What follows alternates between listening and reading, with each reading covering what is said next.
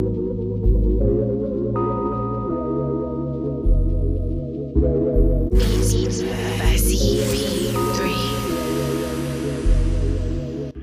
got to have a concept. You have a great concept. You guys are doing it, man, and it's an honor for me to just be, a small rock, man, in your mountain. I'm gonna pop a top in your honor. Mr. Doc Walker blessed us with his presence and knowledge. We want to welcome in our next special guest, Haley Skarupa. She's a three-time world champion in women's ice hockey and most recently won Olympic gold with Team USA. The Cap Stadium Series is definitely my favorite, obviously.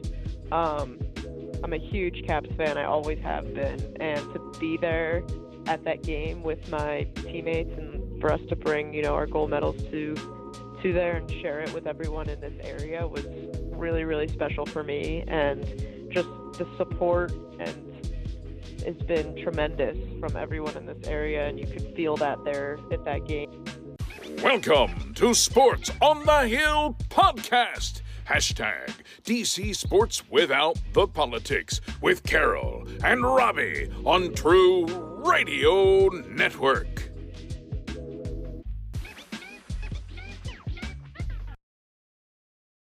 And welcome to Sports on the Hill podcast, episode number 297. I'm your host, Robbie. I'm joined by Gil, the blue liner on point. How are you doing tonight, Gil? Pretty good, Robbie. Pretty good.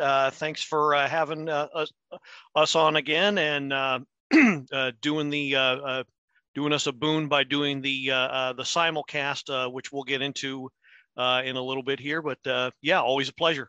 Yeah, sounds good. So just a little update on all the different things that'll happen on this episode of Sports on the Hill podcast. We'll start off with a Caps talk. I will also have some scoring updates from the Wizards game with the Spurs. The Wizards have lost 22 games in a row in San Antonio.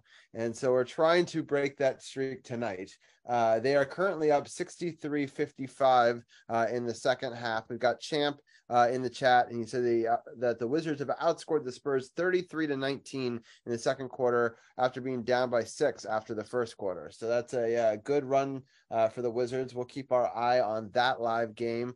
They have a 5-game win streak going into this game, so that will be very exciting. We'll have Champ and Tim and possibly Arun on later. We'll talk about the NFL playoffs, which was a fun 2 games yesterday, the 2 championship games. So we'll break down both of those. We'll also preview this year's Super Bowl, and we'll talk about that with the team. And then after that, we will continue to break down the second half for the Wizards and then go into a recap of the last week for the Wizards. And a post-game live kind of thing for the game with the Spurs. So a busy show. It'll be a little bit of a shorter show next week. We'll do an abbreviated Caps talk and an abbreviated Wizards talk and try to do the whole thing in about 90 minutes next week because we're actually hoping to raid one of our mods who's in an interview on another channel. So would like to go over there and see some of that myself. So sort of a shorter show next week, a little bit of a longer show this week. We've got Gil, as I was saying, for the Caps talk. We'll have Champ, Tim, and possibly Arun on for the rest of tonight's segments. And then, we're on the road to 300. We're looking to do episode 300 on President's Day. For people following on Twitch, I've got like a goal. I'm trying to hit 500 followers by the time we hit 300 episodes, and we are at 482 right now, so it's very doable. So hopefully it's a sort of a goal for mine, or at least to do it by the end of season 7. So we got a lot of big milestones coming up. Episode 300 coming up in a couple of weeks. In the following month, we'll end our season 7 and have a 7-year stream show where we talk about all the streams and all the things we've done for the 7 years there. And then in April, we'll start season 8. So a lot of exciting things coming up here on Sports on the Hill podcast. But with that, I'm going to turn it over to Gil. He's going to run the show as if it's a Power Play Point podcast for our hockey segment. And so I'll let him start off and start the show. All right. Thank you, Robbie. Hello and welcome once again to the Power Play Point podcast. This is your host, the Blue Liner on Point, talking to you, live, both live to tape and live on the internet as of 9:14 p.m. this January the 30th, 2023.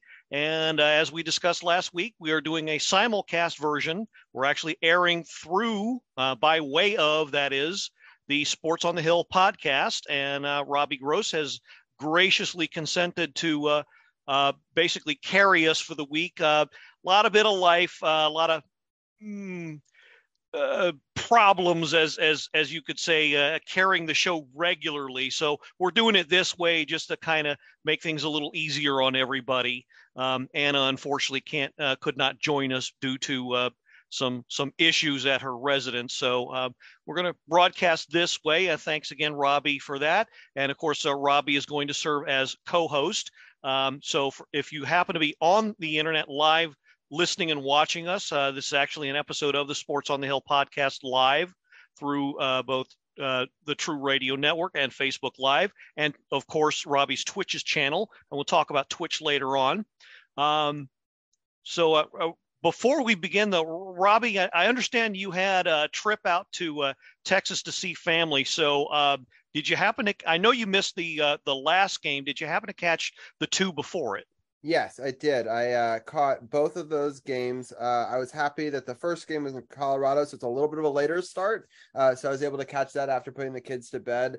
And of course, the Pittsburgh game, even though I was packing that night for the next game, of course, I had it on and I was watching it. I even had it like in the bedroom while I was packing. And so, but that was a great game. I did miss almost all of the Toronto game because I was trying to get two kids under 5 through an airport, and I could only focus on so many things at once. But I did catch parts of it. I have seen the highlights. I am happy that my favorite player was able to score a goal, his first of the season in that one. So so I've seen parts, if not all of the games. So yeah. All right, fair enough. So Robbie will be helping us out with the analysis of the three games. Now, I had a lot of time to think about it, and I'll be honest, I was very bitterly disappointed after the Toronto game. As we all know, it was a really bad loss. The second one in 4 games where really they just did not put out very little effort, if any. And it's a very bad sign, but I'm going to try and keep with the spirit of what we're about and stay positive. So we're actually going to make our focus game the other loss against Colorado. So we're going to skip that and go right to the win against Pittsburgh. So we're going to cover that now. Okay, so it was a 3-2 win against Pittsburgh, and that went to the dreaded shootout, of course. But it started out fairly well. Cap's got a power play several minutes in. Captain scores his 32nd of the year on the power play with a wrister from his usual spot, assisted by Kuznetsov and Orlov. No other goals until the second period, until Heinen gets one. He was that line's been pretty good for the Penguins, so I kind of figured they might be a little active in this game. O'Connor and Brian Dumoulin on the assists on that one to tie the game. Then the third period got a little active. Marcus Johansson Mojo gave them the lead again, 5:17 into the third. Backstrom and Milano on the assists on that one. And then unfortunately, Brian Rust ties it up with several minutes remaining. 12:52 was the time of his goal. And you kind of knew his line would be active as well.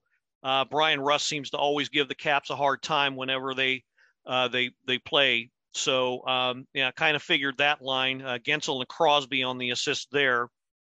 Then came the overtime, and the overtime was quite a bit lively. 4 shots each on goal. Several high quality chances on both sides, especially by the Caps. Had a good chance to put it away, but unfortunately did not. And then came the dreaded shootout. Don't like to waste a whole lot of time on that. Although watching Evgeny Kuznetsov do his thing is becoming maddeningly, if that is a word, entertaining.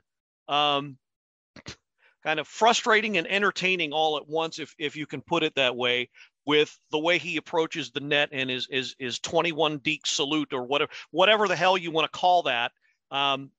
whatever you want to call it, it works. It put the Caps ahead, and then Nikki puts it away for the winner against DeSmith. So the 2-3 shootout win.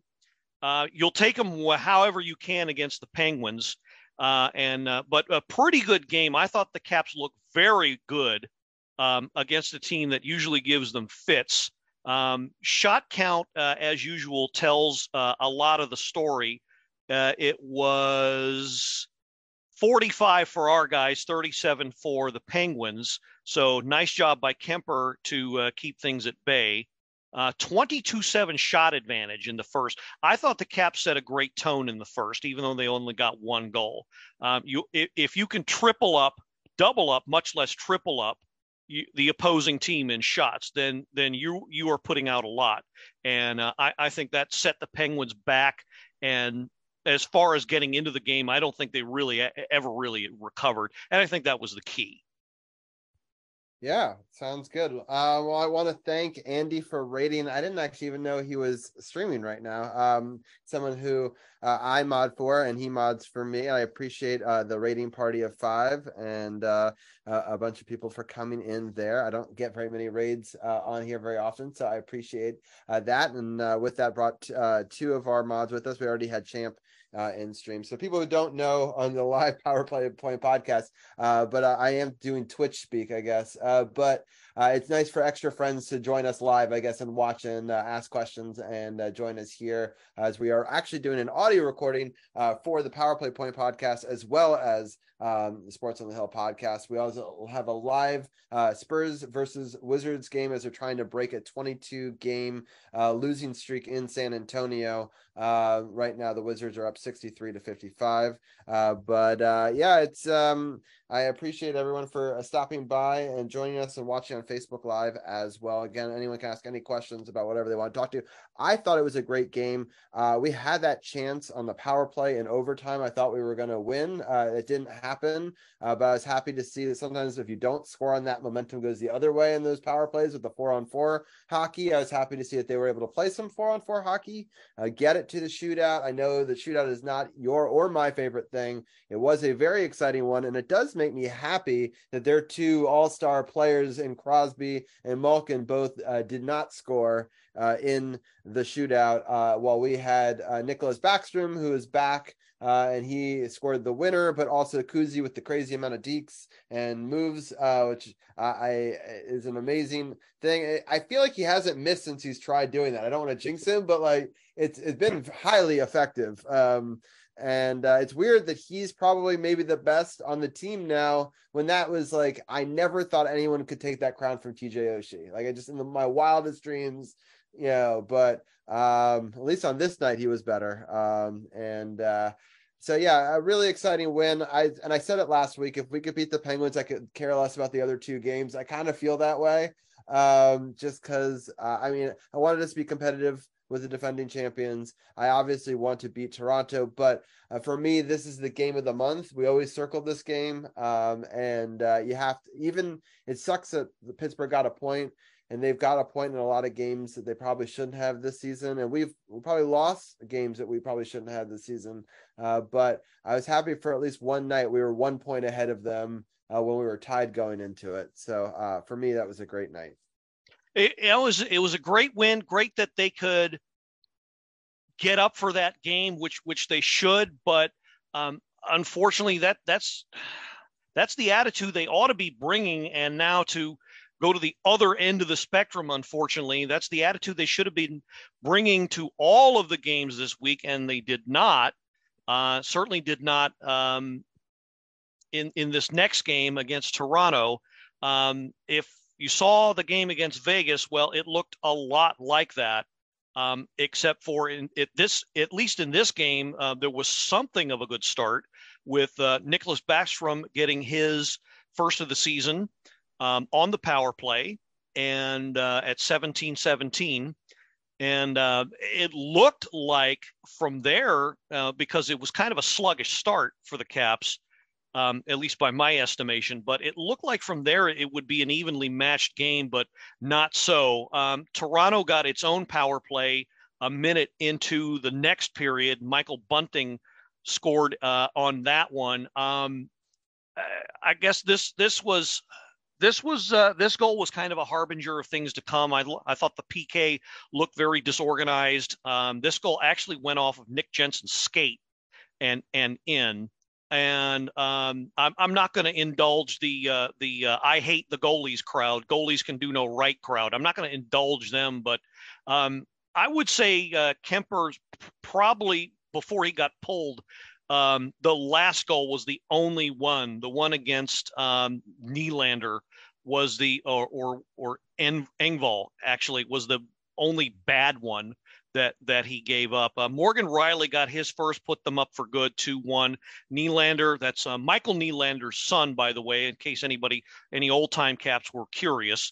Michael Nylander, of course, the last Cap to wear 92 before Mr. Kuznetsov. William with his 28th goal of the season. And then Pierre Engvall, here's your sign. Gets his 10th, and that one was the one, if I'm not mistaken, where Kemper was. I think he just completely lost sight of the puck and was just leaning the wrong way and just completely missed the shot, and that was the clincher, and that he ended up getting pulled and in favor of Charlie Lindgren, and then they get another one in the third. Zach Aston Reist with a goal in the third, but I would not put this on Kemper, except for, like I said, the last one he gave up. It was no bones about it, lackluster effort by the Capitals, and it was evident after that first goal that they weren't going to be on par.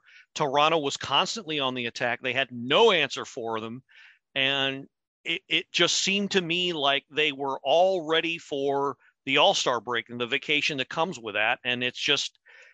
I mean, I know you didn't get too good of a look at the game, Robbie, but that from the body language and the attitude that they brought, it just looked to me like they were all ready to go for the long vacation that's coming up.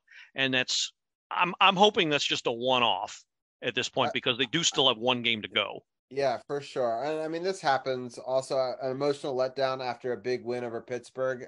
It's not surprising.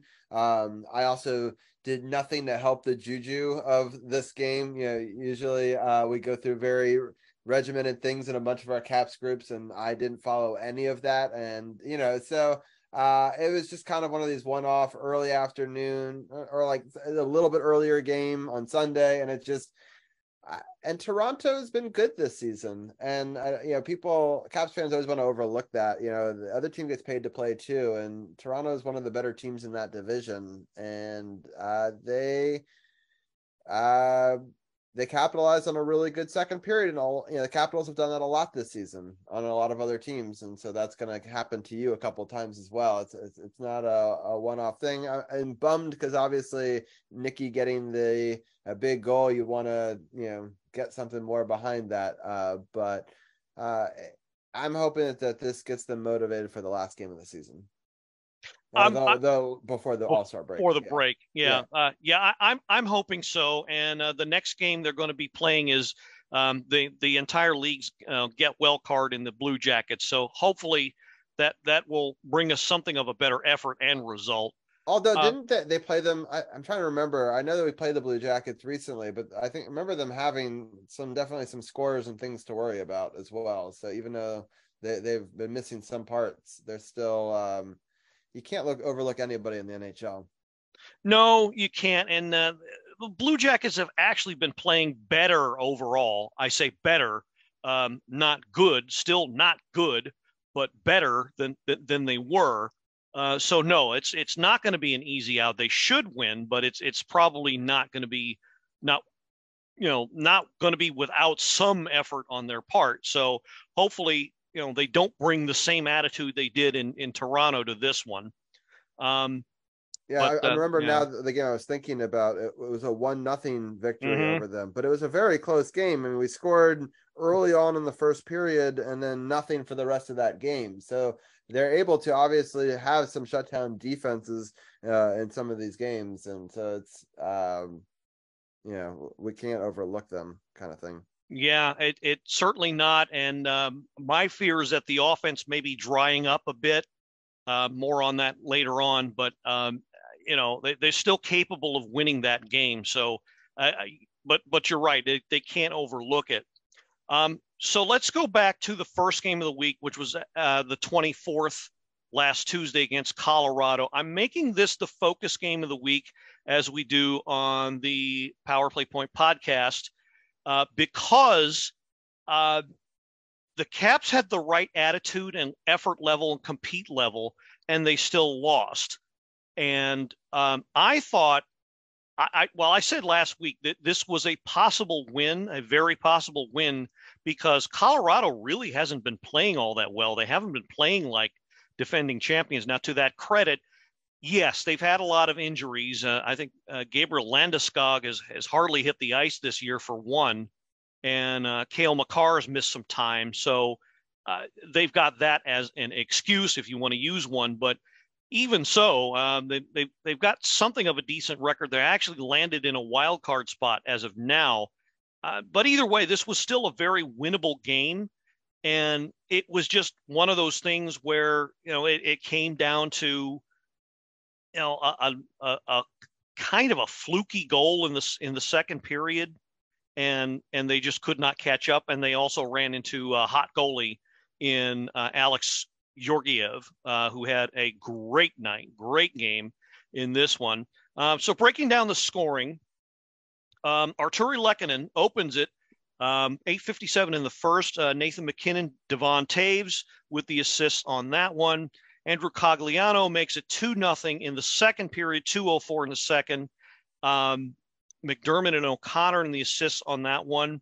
Kind of this was a deflected shot. He just reached out and timed it fairly well. But even with the 2-0 hole, you can see the compete level. Again, shots tell a lot of the story, not the whole story, but a lot of it. They had 24 shots in the first 40 minutes of play, rather. They were keeping up. They're actually ahead of the Avalanche at that point. So they were keeping up fairly well with the effort. So it was a matter of time before they were going to score. And so Connor Sherry gets his 12th about a couple minutes later, 4:48, with a nice tip in. And this is emblematic of the type of play I think the Caps are going to have to resort to, in that he was pretty close to the net, and not unlike Cogliano's goal, got his stick out, timed the tip in very well. They're going to have to start playing this way and crashing the net more often. It's going to have to be,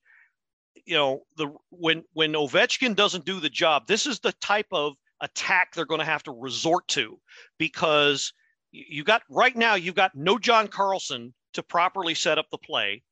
You've got no Tom Wilson to create room. So what you're going to have to do is simply just go to the net a lot more often.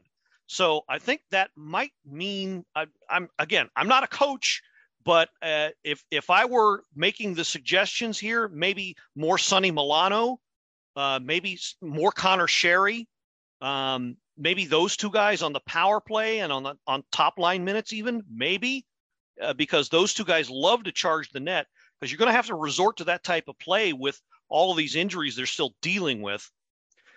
So anyway, Sherry made it 2-1, and this is the fluky goal, Alex Newhook.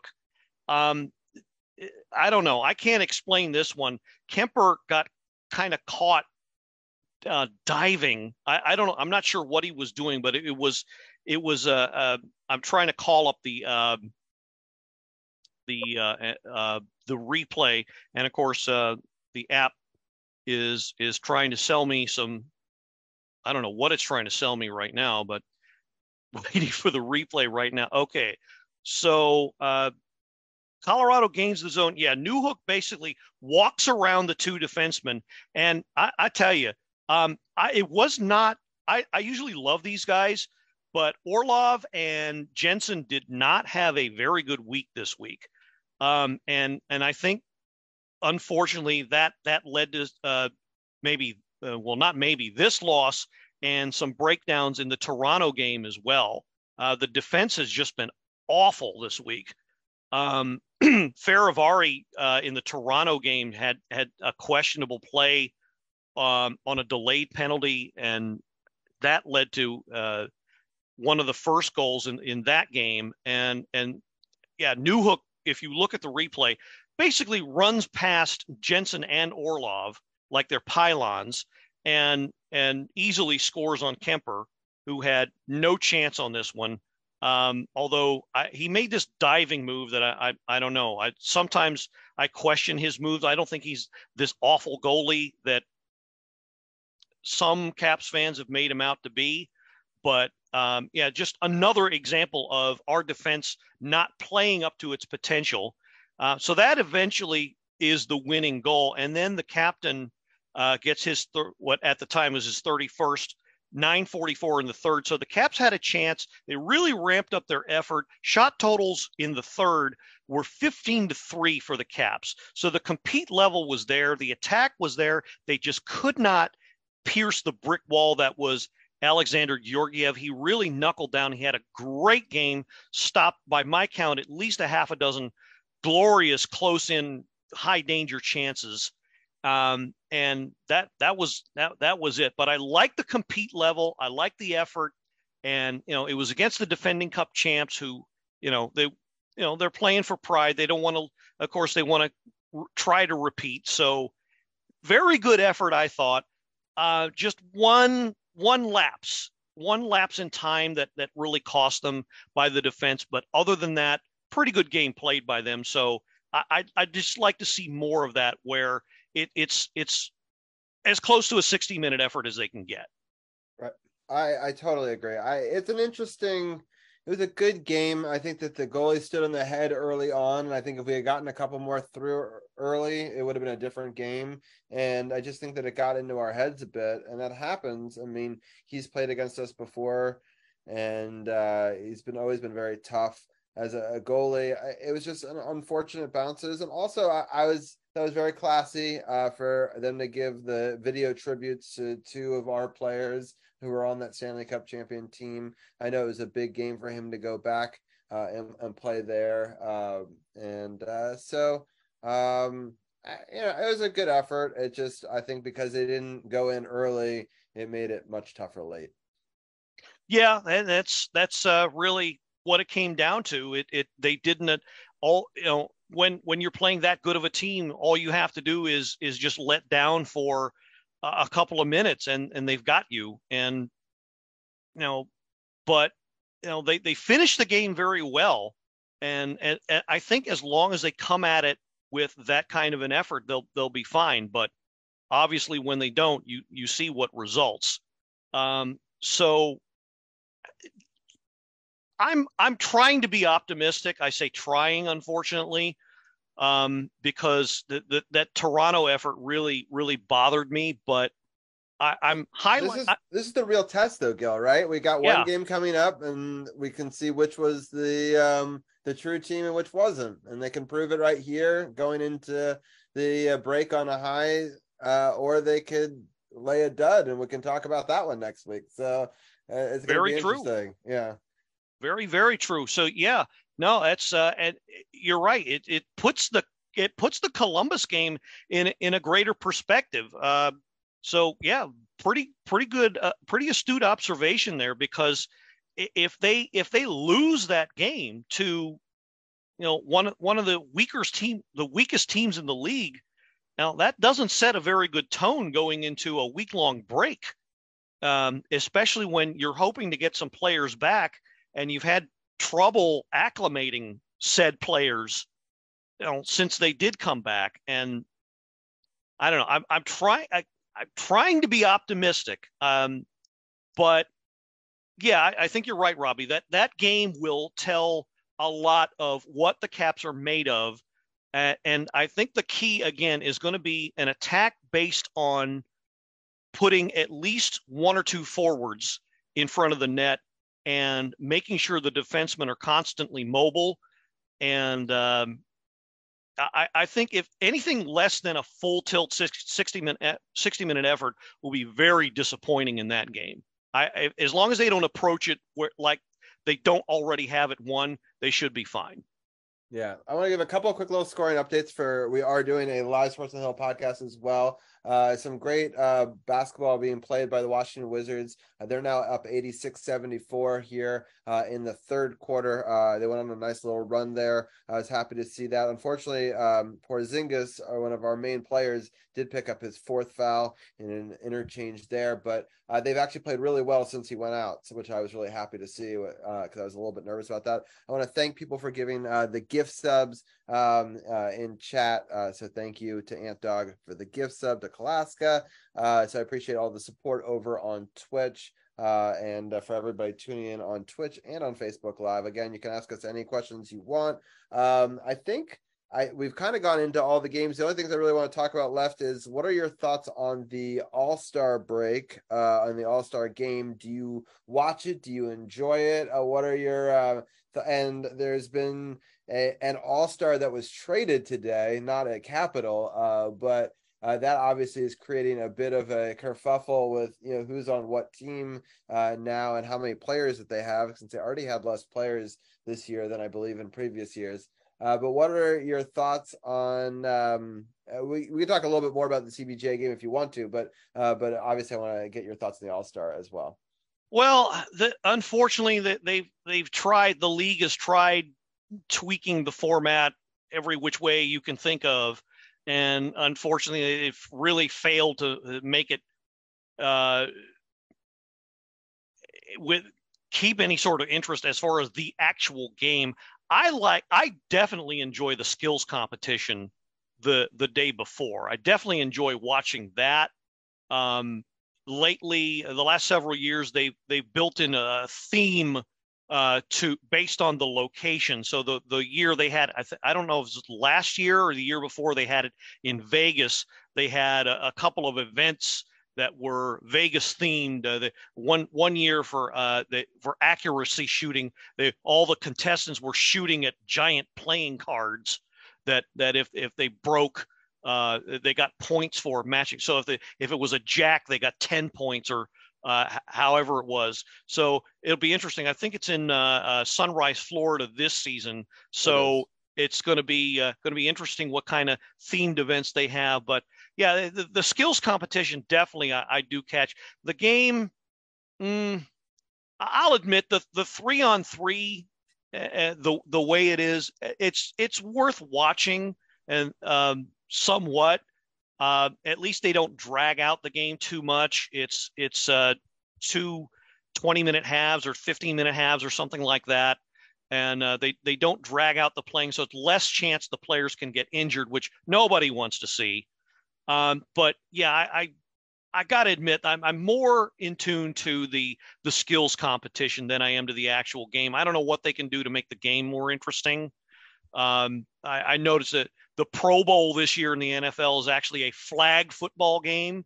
So I don't know, maybe in future years, maybe maybe the league can do a roller hockey or a street hockey game. That's mostly what I played when I was younger, on the streets. So that might maybe something to take your cue from and try to make the game a little more interesting that way. But yeah, it's definitely the skills competition for me, as far as that whole weekend goes. Now the break, it usually presents a problem for the team because the Caps don't seem to handle long layoffs very well.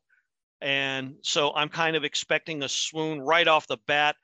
When they come back on the 11th, they face the league-leading Boston Bruins, who have been in a bit of a tailspin on their own. So that's actually going to be very interesting. And then the very next day, they come back to Cap One, and it's a matinee against the San Jose Sharks. I'll be able to actually do live broadcasts from that game. So I'm going to that game, and I'll be sitting on the glass, which I'm really excited about. I'm going with my dad and my son. It'll be my son's very first hockey game. Awesome.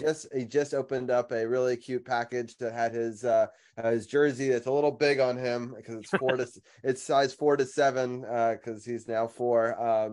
He doesn't fit in his infant jersey anymore, and so it's it'll be really fun to take him to the game. I'm trying to consider. At first, I didn't think about how loud it is by the glass, so hopefully it doesn't scare him too much. I'm going to give him protection, but it is quite intense when you see it live. He's watched it on TV a lot with me, but it's a different experience, obviously, to watch a game, right up against the glass like that.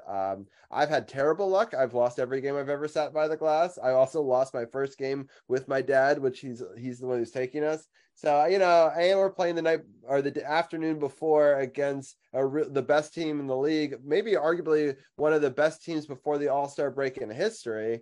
And with how many points they've been able to rack up. But still, I'm very excited, obviously, to go to that Sharks game. And we, on the episode 299 of Sports on the Hill podcast, we will recap that. And then next week, we'll actually preview those two games a little bit more and recap the All-Star competition. I do want to give a quick little shout out to the All-Star game. It's going to be Friday, February 3rd for the skills competition that Gil was talking about. That's at 7 p.m. Over on ESPN. They've got a bunch of old events and new events that they're doing, which is going to be kind of fun. There's going to be a thing called a splash shot. It'll take place on the beach. And there's going to be a pitch and puck, which is kind of like a golf thing. They're gonna have the Tandy Tandem, which is when the goalies work together to try to stop people. Fastest skater, hardest shot, breakaway challenge, accuracy shooting, all happening on Friday. So that should be a really fun day, or night rather. And then the All-Star game itself, if you do care about that, is Saturday, February 4th at 3 p.m. on ABC. It's funny because ESPN, I guess, has all of the All-Star stuff, because on Sunday they've got the Pro Bowl, I believe, as well. So it should be an interesting week for if you like those sorts of things, for sure. And then we'll obviously break down the Columbus game next week, as well as previewing the two games that will be happening after that break. But yeah, it's been a bit of fun show. But Gil, any final thoughts before we end our hockey segment?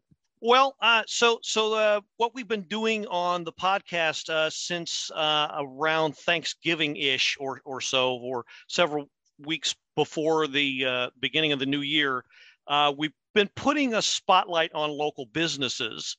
Given that the economy isn't exactly all that great, just to kind of put the word out. So this time around, given the fact that we're on. We're being carried by Sports on the Hill, which is carried on several Twitch channels. I wanted to spend a few minutes talking about Twitch and maybe how that can be used as something of a side hustle, because I understand that you can try to make a little bit of money, get your not only that, and get your reputation out there. So if you could, you've got a lot of experience about that, and so I just want to kind of get our listeners tuned into that and see, give Twitch a try and go over the benefits of that and how to use it maybe to your advantage. Yeah, for sure. I actually have been on Twitch for quite some time. I have been in many different aspects of Twitch. So I am both a viewer of Twitch. I watch a lot of other channels, music channels, video game channels. There are what's called just chatting, where it's just conversations between the streamer and the chat. But then also podcasts like we're doing right now. I moderate a bunch of podcasts that I think are wonderful on Twitch. Like Davey is Eating a Sandwich is on right now.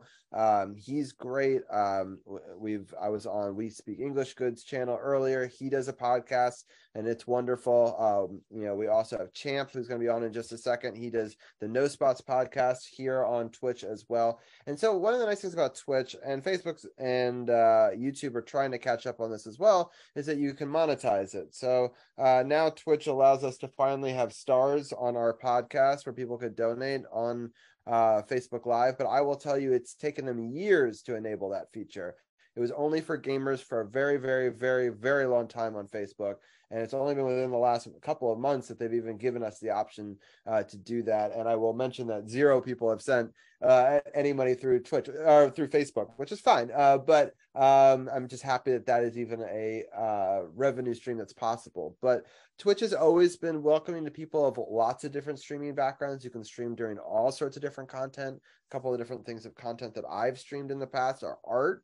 I've also streamed so making different emojis, and which are basically what we call them emotes on Twitch, but people on your end probably would know them as an emoji. But you design it and it's custom to a channel, and the emote could then be used by anybody that subscribes to that channel. And then one of the ways that you can make money is through subscriptions. So tonight, for example, we had Primordial Sounds, one of my mods, resubscribed to my channel. So it gave $5, gave the ability to use my Twitch emotes throughout all of the different channels on Twitch. And people are like, oh, that's a really cool Charizard or Kirby or Fireball or whatever you want it to be. Oh, maybe I should go subscribe or check out that channel. So it's a way to kind of draw attention in other channels, also show that you like something or enjoy something as well.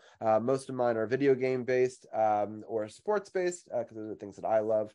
And one of the things that I do as a side hustle is I also do emote design on stream for other streamers. So they come on and they tell me what they want. We have a conversation while I'm making it live on stream. But people could stream whatever they're interested in. We're doing a podcast right now because we like talking sports, but you could do art, you could do music, you could do video games. People just honestly have streamed almost anything that's possible. I've seen people sleep on here. So like there's one person on right now, which I am amazed by. They have been on for over 430 days in a row, nonstop, never turning it off. And basically what they're doing is what's called an uncapped subathon, which people do sometimes to make money, is people donate bits or subscriptions. Bits are like pennies. So they donate 1,000 bits, which is like $10. And subscriptions, and it adds to a timer, and as long as that timer doesn't run out, they don't stop streaming. And this person has had constant people donating to them for over a year, and they're going for 2 years on this platform. So that's one way you can make money, but there's all sorts. There's ad revenue sharing and things like that. There's minimum requirements you have to be an affiliate streamer to get paid for it. You have to have 50 followers, and you have to have a certain number of people watching for a certain amount of time, and some other things as well. But it's, I struggled at first to become a Twitch affiliate, and then I thought that I would just do it on Facebook and YouTube, or I would just simul stream, but then I kind of came back to it, and I've really enjoyed it, and it's given me a cool opportunity to gain a little bit of revenue to help kind of pay some of the bills that, as you know, it costs to have streaming, and to put all this out there across so many different podcast platforms. All sounds great. So it really, I mean, it sounds like you're only limited by your passion and your imagination. If you've got digital content that you want to put out there, Twitch just seems like, well, the present and the future as far as a great way to distribute that. Yeah, and Carly is saying 430 hours. No, it's 430 days, I believe it was. So it's it's much more than hours. They watch her while she sleeps, while she's awake. She switches to her cell phone while she goes to her chores. She then switches back to her computer. It's pretty crazy. Emily CC is her username on Twitch. She currently has 200 people watching her right now, and she's been live 450 days. And she's got 191 hours left on the clock, but people will keep on adding to that. So pretty crazy for sure. But it's basically, if you can stream something and you can find people that enjoy what you're doing and want to subscribe to you and and donate for your time, then I say go for it. But you could pretty much put whatever content out there. There's even platforms that you could live stream. I was checking into this, that if you wanted to pre-create content, movies and videos or whatever, and then stream that, you can do that and then be in chat. And so there are opportunities as well if you don't want to be live on camera. It's a really cool thing. This year on Cinco de Mayo will be 2 years affiliate for me. So that I've been making money here over at Twitch. Awesome. So if someone wanted to subscribe to your Twitch channel, how exactly would they go about doing that? What would be the contact method? Yeah, so to subscribe to the channel, you just go to the channel, which is twitch.tv/RobbieG_SportsOTHP, which is my username. I know it's long, but it is just Robbie G and my podcast, Sports OTHP, because I do both stuff. And then they go over there, they just click the subscribe button, and then it's done through Amazon. So if you've got Amazon set up, which most people do, you can do that. And in fact, if you have Amazon Prime, you get one free subscription every single month that you can give to somebody. So you could use that over here if you wanted to. But and then the regular subscriptions, you pay $5, and it's just an automatic reoccurring charge of $5 every month, unless you choose to stop it. It's a fun thing. It charges a little bit less if you do like 3 months or 6 months or bulk, subscription, that way as well. Some people do that to save a little bit of money. But yeah, it's been really cool. And I really thank everyone. Right now I'm at 14. I try to get 15 subs a month if I can. And right now I'm sitting at 14. So I appreciate all my followers and subscribers for helping me get close to my goal. Awesome. So just want to give a quick shout out. Casey Malone, one of our loyal listeners, is pretty active in the Twitch community as well. I believe, if I'm not mistaken, what he's got is a Pokemon channel dedicated. I actually have all of his information. I'll go break it down for you if you want me to. It's Titan Rising KM. So Titan Rising KM on Twitch, and you can follow him there on Twitter.com/that as well, with all of his updates. He does Pokemon streams and sometimes other video games as well. And he's a good friend of the PowerPoint Point podcast and Sports at THP. And he joins us sometimes on our Twitch chat as well. Awesome. Great to hear. And so I do appreciate your sharing all of that information. So, given the fact that it's, probably a wave of the future, good side hustle for all, some great information there. So if you're, you're like me and you're kind of sort of in between jobs, and you're looking for, you're pretty handy on the internet. Pretty good way, sounds like, to put some content out there that you're passionate about, and maybe make a little extra cash on the side. And I'll throw it out there. I've helped probably almost over 100 streams get started, honestly, on this platform. And, I've been a mod for about 20 different streams, and I'm always happy to have questions bounce my way. So, Robbie G over on Twitch, but also Robbie Gross over on Facebook. If you want to always message me, I'm always in the PowerPoint Point podcast discussion over there in the Facebook group as well, if you're listening on that side. So always happy to answer questions about that. One other thing that was brought up, and I think is really cool about Twitch, unlike a lot of other platforms, is the ability to raid each other, which raiding sounds bad, but what it does is it takes your entire audience and it brings it somewhere else. So Andy was just doing a music stream with a lot of our mutual friends, and then he raided over here, which brought all those friends into our room to continue the discussion here, which I think is a really cool opportunity for people who want to stick with our content, but then they could follow me, and I might go to another podcast or a music streamer or a gamer, and they could learn about other people that way as well. And it builds a really wonderful community, especially on the music side. It's a very tight-knit community over there with a lot of great people. And so people want to listen to music during their workday. It's a wonderful way to get involved and have a community and listen to some great music that's live. It's a great way to meet lots of different people. And I find that from those communities, if you want to then become a streamer, it's a lot easier to get started than just doing it on your own. So, having a network of people that is always a good idea. Well, yeah, I can't ask for more than that. So possibility of making a little extra income and maybe learning a bit more about some of your friends, your fellow, audience members, and what they're interested in as well. And you learn something new, and that's never a bad thing. So check out Twitch if you've never done that before. And Robbie is a great resource on that. Very first time I used it, he basically walked me through it, and I like to think of myself being IT savvy, but he walked me through my very first experience through it, and it's not all that hard to use, but it's definitely an experience. So Robbie's a great resource again for anyone that has questions about it, is interested in it, wants to find out more. Yeah, if you're part of the Power Play Point podcast Facebook group, go ahead and message him, and he'll be, like he said, he'll be glad to answer any and all questions you've got about that platform. It's a great platform. Again, that's Twitch, and I urge you all to check it out. Give it a go whenever you can.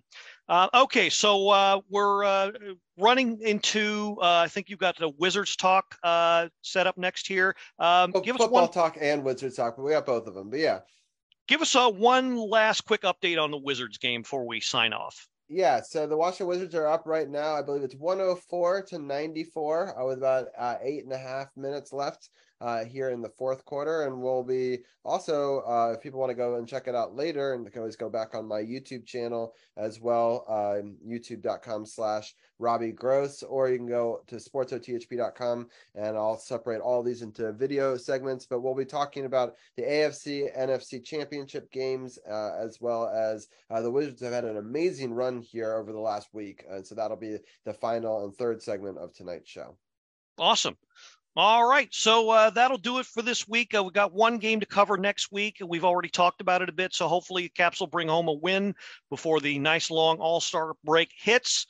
So we will be recording in a regular format next week with a very brief edition talking about that game and how the team's doing overall at that point. So we're going to go ahead and end it. For Robbie Gross, thanks once again, sir, for carrying us for this week. In this simulcast edition, it will be available in podcast format later on in the week if you enjoy it that way. So again, sir, thank you very much. So we're going to wrap it up for another episode of the Power Play Point podcast. So for Robbie Gross, this is the Blue Liner on Point, signing off and reminding you that if you can at all avoid it, please, please, please keep your pets, your dogs especially, away. If you happen to have a game of Scrabble going, please keep your dogs away from the tiles. I once had a time where my dog swallowed all of my tiles. Had to take him to the vet to get him checked out. He's still there. No word yet.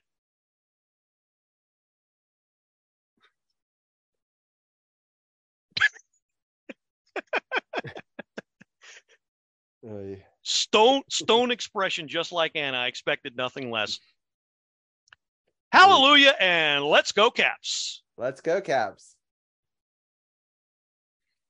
All right. Well, thank you, Gil. I appreciate it. And I will definitely send that to you in a little bit. We'll bring in our guests for our football talk now, but we'll talk to you next week. And hopefully we'll have Anna back as well. Thank you, sir. Thank you very much. That joke was priceless, Gil. Thanks. All righty. Well, we're going to switch gears here. We're going to bring in Tim and bring in Champ as well. We've got a live Wizards game right now. The Wizards are up 107-96 with 8 minutes on the clock on my end. I'm sure it's slightly different for Champ and Tim, but Denny is have a career high 23 points tonight. So he's been definitely playing very well in this. Champ, I'll go to you first. What are some of your thoughts on this Wizards game before we get into the NFL playoffs? Denny is turning up this game, and I love it. He has a nickname. They call him Turbo, and clearly we can see why they call him Turbo. When he gets in the lane, he turns on the jets to drive that lane and get those buckets. So he's playing very well. Bill's playing very well. Kristaps Porzingis, who they thought was going to be out week to week, was back after 3 games and is playing well.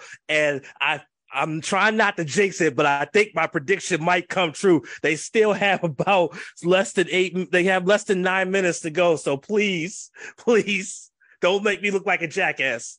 Right. Yeah, it's going to be a tough one. It always comes down to the wire. It was funny. I was looking at it last year. We were supposed to cover this game and the live Washington football team is what they called it that year.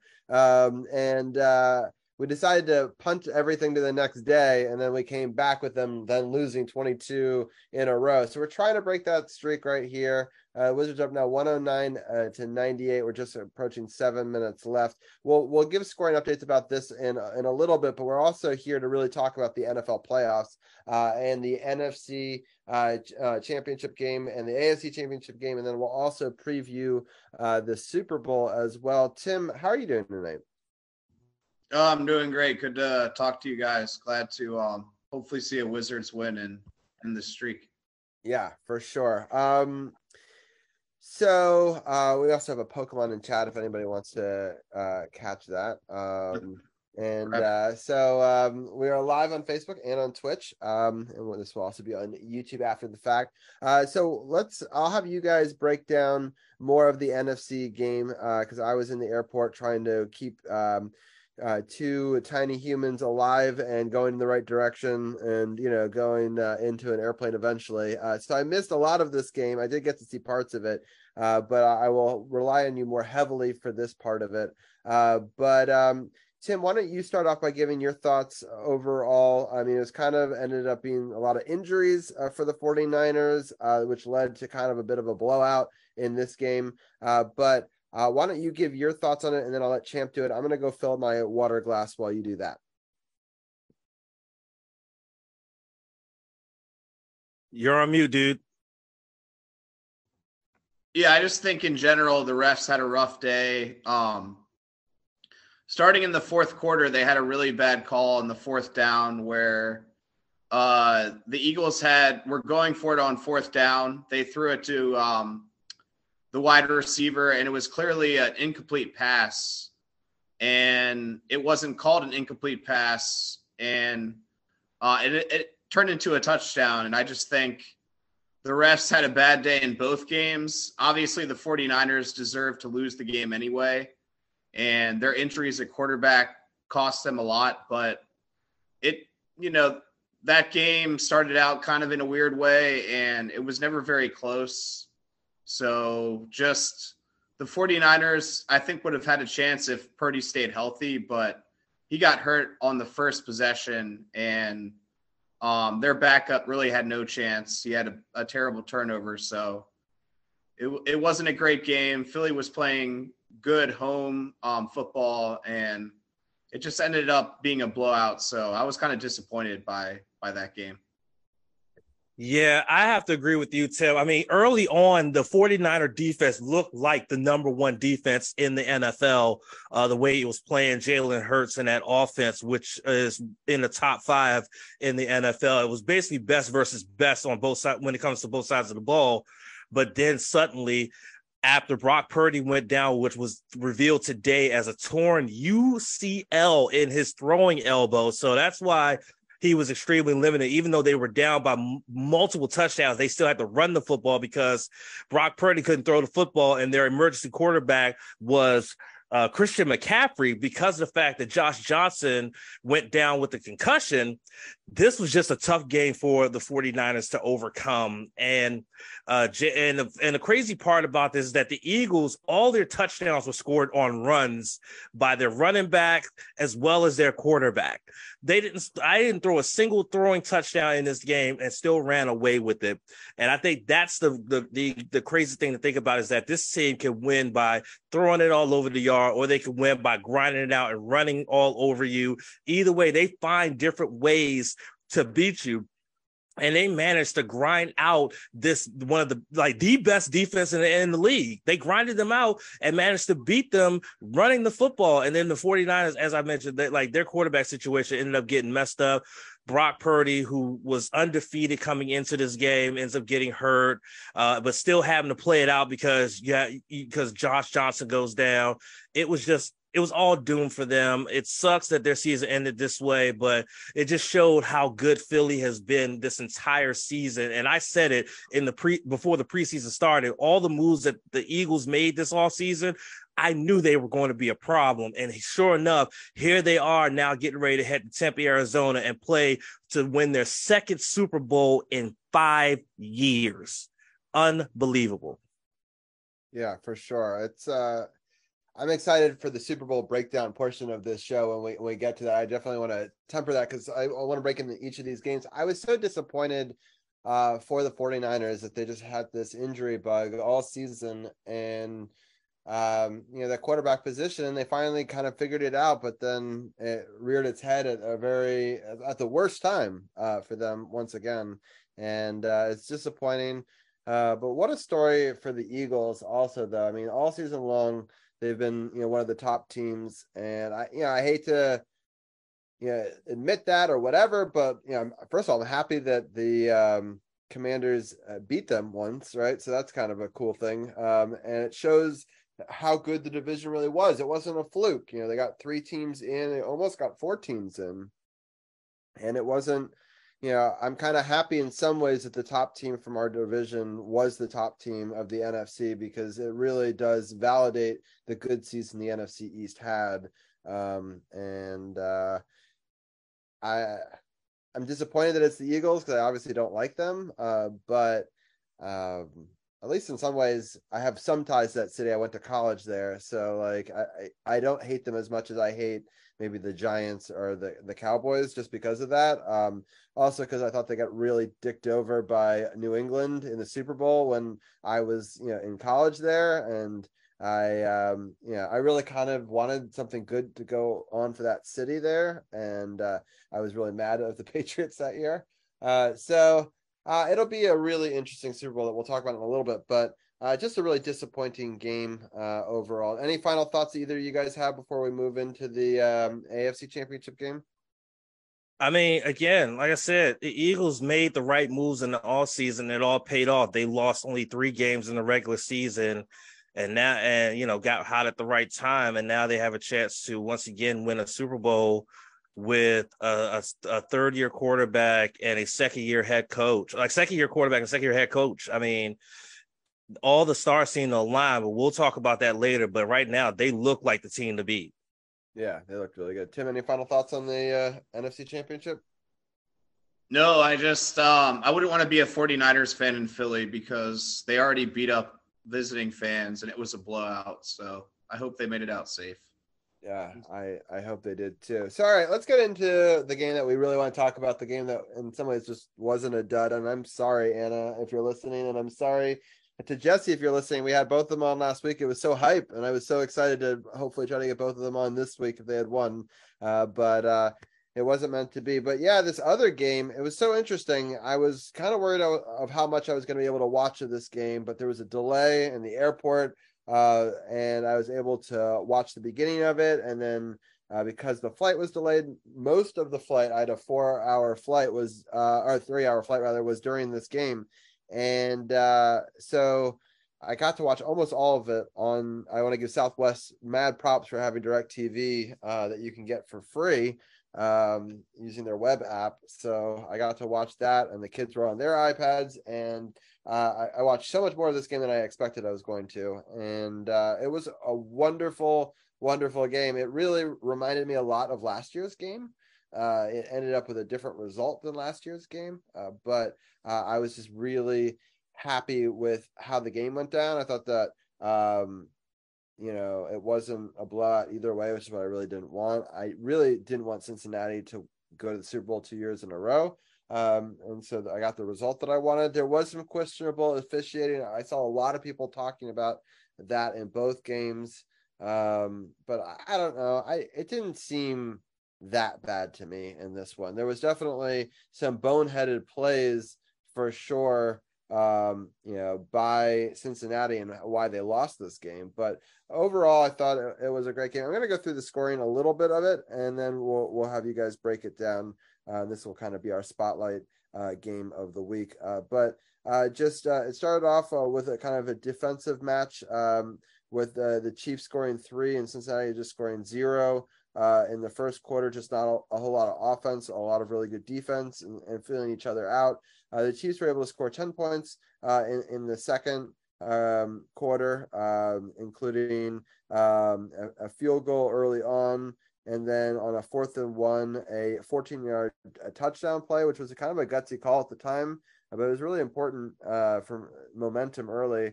And then there was 2 field goals for Cincinnati in the first half. But I really thought that getting that second field goal for Cincinnati gave them a lot of momentum going into the halftime. And in the third quarter, they were able to score a touchdown to tie the game. It was a 27-yard strike. And then Mahomes comes back and he scores a touchdown. And so they're up by 7 going into the fourth quarter. But Perine scores a really nice rushing touchdown up the middle, ties the game with 13:35 left. But then a field goal with some definite a bad penalty and some miscues down the stretch for Cincinnati gives Kansas City the win. Tim, I'll let you start off. I know that you really hate Cincinnati as a Ravens fan, but what were some of your thoughts on the up and down of this game and the game overall? Yeah, I agree with you on 2 points. The first is the reffing wasn't good. It did not cost the Bengals the game, but that call where the Kansas City Chiefs got an extra third down on an important fourth quarter drive, they then got a penalty on the Bengals defensive holding, got the first down, continued the drive. They didn't score, they punted, and they still won the game. But the Bengals coach was livid. And if I was a Bengals fan, to be fair, I would have been livid as well, because it's the fourth quarter of the AFC Championship. You should not give a team that's that good an extra chance to convert on third down. They did convert. It didn't change the game outcome, but that's terrible. That's what I was telling Champ when you went for a break. The reffing was not good yesterday overall. They didn't change either game, but there's 2 really big calls that were not correct. So that's bad. I do think, though, the Bengals the script was similar. I agree it was like last year because the Chiefs had a big lead. They blew the lead again. They tied it, but the Bengals weren't able to take the lead. And I think it was just the Chiefs' defense had all of these young players, especially in the secondary, making plays. They had, I want to say, 2 interceptions in the game, and Burrow rarely throws playoff interceptions. So big shout out to the Kansas City defense. Not the superstars necessarily like Kelsey making plays because he was like triple teamed, but those defensive stops at the end when you thought the Bengals would take the lead with that offense, they weren't able to. So, that's impressive because the Chiefs obviously can score, but if that defense can make stops, they'll probably win the Super Bowl. And also, the last thing I'll say is I hate the Bengals. I'm glad they lost. They talk a lot, but I will say they had a lot of fans at the game, so that's kind of impressive. Like a road contingent, but good game. Yeah, I was really happy with the outcome of that one. But Champ, what are some of your thoughts? Sorry, I'm watching it. Like my prediction's about to come true. It's only like almost 2 minutes to go. Let's go, Wiz. Yeah. Okay. Finally. Yeah, I will say with a quick little scoring update, we just hit a number 3 and a dagger.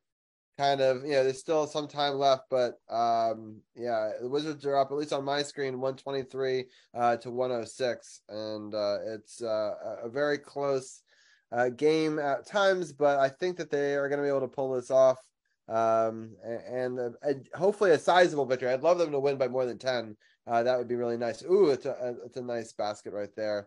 90 seconds left on my screen. How much time's left on yours, Champ? I have 2:11 because I'm watching on my phone and not my TV. Okay. So I'm a little bit behind, but it's all good. Yeah. But back to the AFC Championship game. Now, first thing I want to address is someone said earlier on that the referees handed a ticket to the Super Bowl to the Kansas City Chiefs. Let's stop that bullshit right now. Was the refereeing bad? Of course. Is the refereeing going to be consistent? Of course it's not going to be consistent. But let's not sit here and say that the refs handed the Kansas City Chiefs the AFC Championship game and a trip to Tempe, Arizona, because that's not what happened, especially on that unnecessary roughness play where everybody and their mama said that was the correct call. Everybody and their mama said that was the correct call. Even the man who committed the penalty said, yes, that was the right, like, I did it. I messed up. And his own teammate yelled at him, but then later on said, you know what? I was not a good teammate yelling at him like that.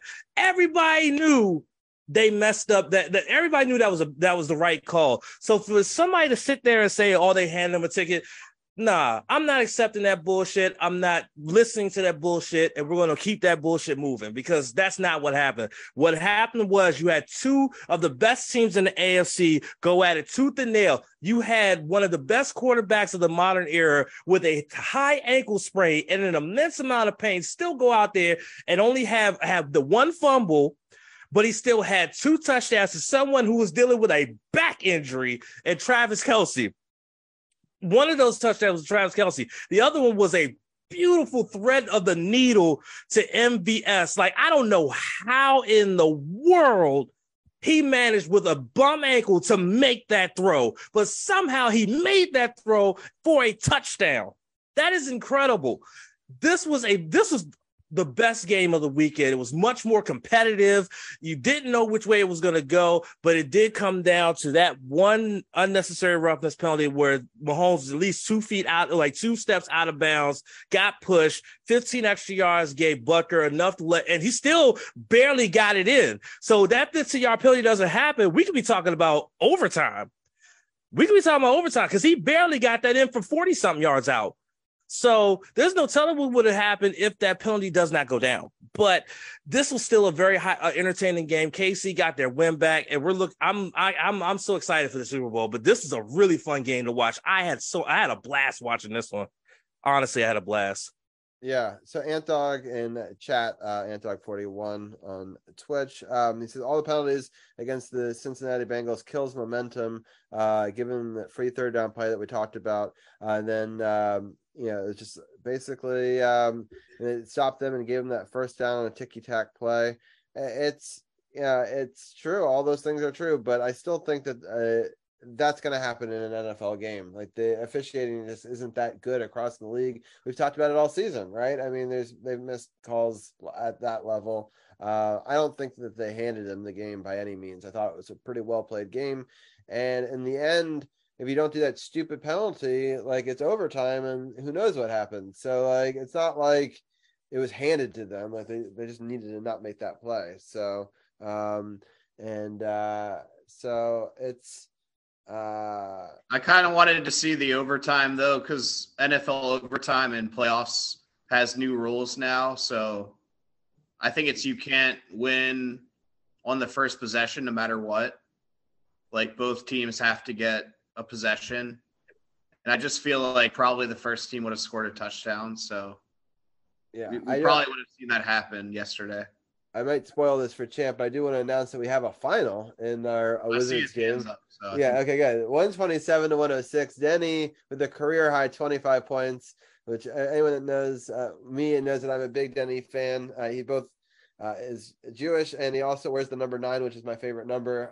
So I've always been a big fan of him. I'm happy he went off tonight. He's being interviewed right now, and I mean, 25 points is big in a game like this, and I'm excited to talk about that in the next segment for sure. But yeah. I told you all it was ending tonight. It has to, right? I mean, you can't. 23 times would have been too many. It can't happen. I thought it was over 2 years ago for some reason, because I thought, they've been kind of bad for a couple of years. So this is the Wizards' first victory of San Antonio since December 11th, 1999. That was the school year I was graduating high school. Yeah, I shouted out Mitch Richmond. Mitch Richmond had the high score. Mitch Richmond points in that game. So. Yeah, I don't think Denny was even born the last time they beat him, and he's the MVP of the game. So, that gives you an idea of how, because he's 22 as well. So, yeah, that's kind of crazy when you think about it. But I'm happy for the Wizards. All right, I think it's time that I'm going to switch the graphics over, and we're going to talk about this Super Bowl. I'm really excited about this matchup for 3 reasons, and then I'll let you guys give your thoughts as well. First of all, I really do respect Andy Reid. Obviously, he's been the coach of a team that I hated for a very long time, but I do think he's one of the best. He's one of the only he's the only coach to ever coach a team to 10 wins and then do another team to 10 wins in the playoffs. And by doing that, he also is the only one to do it in both conferences. So that's pretty incredible. And then for him to go up against the Eagles, the team that made him, right? An opportunity on the biggest stage to do that. The Kelsey brothers, two of the best players in each of their positions, tight end and center, to get to go against each other. That poor mom gets to be the first mom to ever have two of her children play against each other in the Super Bowl. And so talk about a house divided. So that's a great coaches, at least because of the Harbaugh bros. Right, exactly. So they've done the coaches one before, and now just a couple of years later, now we've got brothers going against each other. And then obviously the third story to have the first two black quarterbacks against each other in Super Bowl history, which I think is really cool. It's something I hadn't fully appreciated until it came out, because it has been more diverse over the last 10, 15 years, and you can sort of see that it's been kind of building to this very moment. And the other cool thing about this one is both of those brothers actually have one Super Bowl championship each. And so this will break who will have more in that one, which I thought was kind of a cool storyline and sub-storyline as well. But just really exciting. Both number one seeds. It doesn't happen very often, which I think is why people are thinking, there's it's a script or whatever. It's I don't know. I'm really excited about this Super Bowl, even if it does have the Eagles in it. I'm obviously, people have been asking in chat, who am I rooting for? And I'm rooting for the Kansas City Chiefs, just because I think that would be exciting. And I also wanted to mention that it's the winner of our second season Super Bowl and the winner of our fourth season Super Bowl playing against each other in this one. So both teams have won a Super Bowl recently as well. A lot of really cool things going on. Champ, I'll go to you. What are your thoughts on the Super Bowl? I just like the fact that it's two African-American quarterbacks playing in the Super Bowl, and how ironic that the Super Bowl is being played during Black History Month, and this is happening. That is absolutely incredible. And not only are there two African-American quarterbacks, two extremely talented African-American quarterbacks, Jalen Hurts in his third year, as I said, his second year, but it's his third year, and Pat Mahomes, who's in his, I believe, his fourth or fifth year.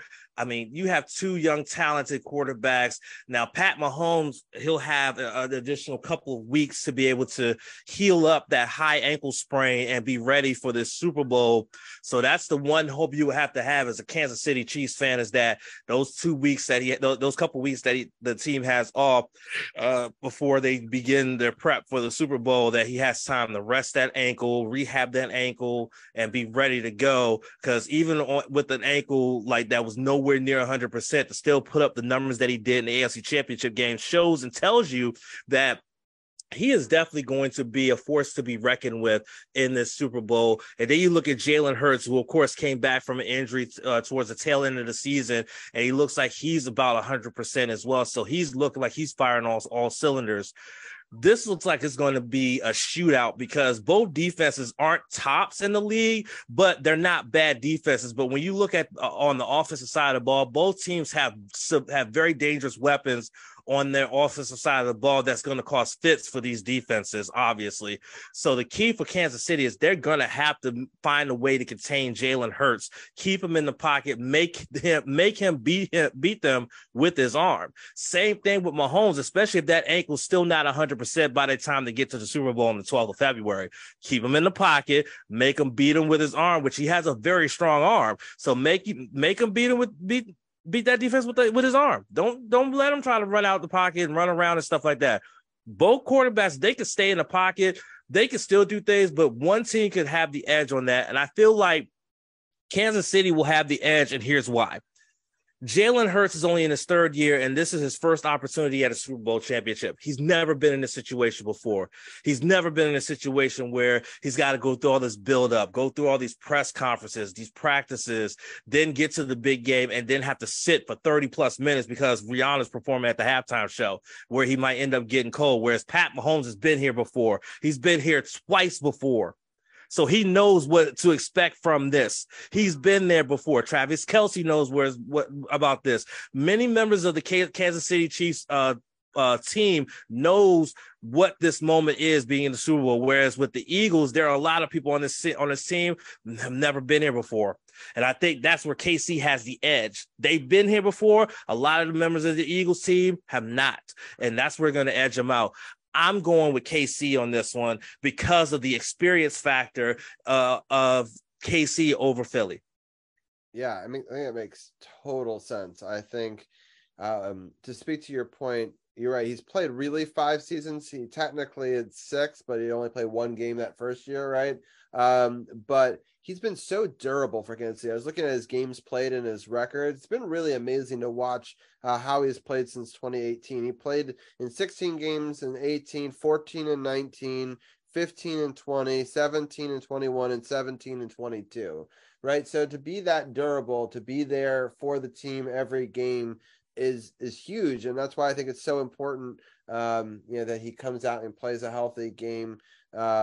I think if he's healthy, they win because of that experience factor that you're talking about, that they've been in the postseason and they've been far into the postseason for a lot of these. They were 3-0 in 2019, 2-1 in 2020, 2-1 in 21, right? So he's got a lot of wins, in his, how many wins does he have? 2, 4, 6, 10 wins, playoff postseason wins, which is impressive, right? So he's been in a lot of these high pressure games, and I think that will definitely shine. Tim, what are some of your thoughts on the Super Bowl? One thing that I thought was interesting is the line moved from Kansas City favored by 1.5 to Eagles favored by 1.5 today. So at least the bettors think the Eagles are probably going to win. Not that that matters a lot, but that's just a big swing. So I can see it. I mean, it's a really tough game to handicap because the Eagles really were not tested at all. They only had to play 2 games, and they were blowouts, big blowouts. I mean, the fourth quarter, both games, they were playing subs by the end. So everybody thinks like Ken, probably it's going to be a closer game, and Kansas City has the experience, the age. They would probably pull it out, but there is a chance that the Eagles will be able to do enough maybe in the first half to kind of run the ball a lot in the second half like they did against the 49ers and extend their lead. So I do think if there is a blowout in this game, it's probably the Eagles winning. But I think if it's close, which is more likely, that would favor Kansas City in a tight game. But I don't know. I don't know what to feel, but I guess I'll pick the Eagles if I have to pick a team. Real quick, so Pat Mahomes is 10-3 in the postseason in his career. He has a 66.73% completion percentage, 3,902 yards, 32 touchdowns, 7 interceptions for a career postseason quarterback rating of 106.1, and that's in 13 postseason games in his nearly 6-year career. Yeah. That's why I'm going KC.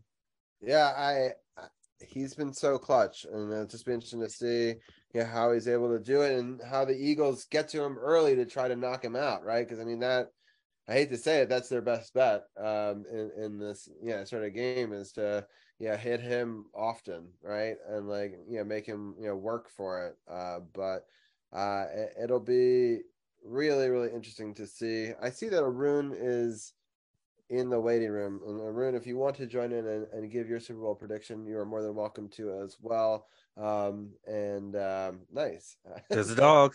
There it is. I think the dog's in a different location. It's a different dog. How are you doing today, the dog, I guess, he moved a couple inches. Yes.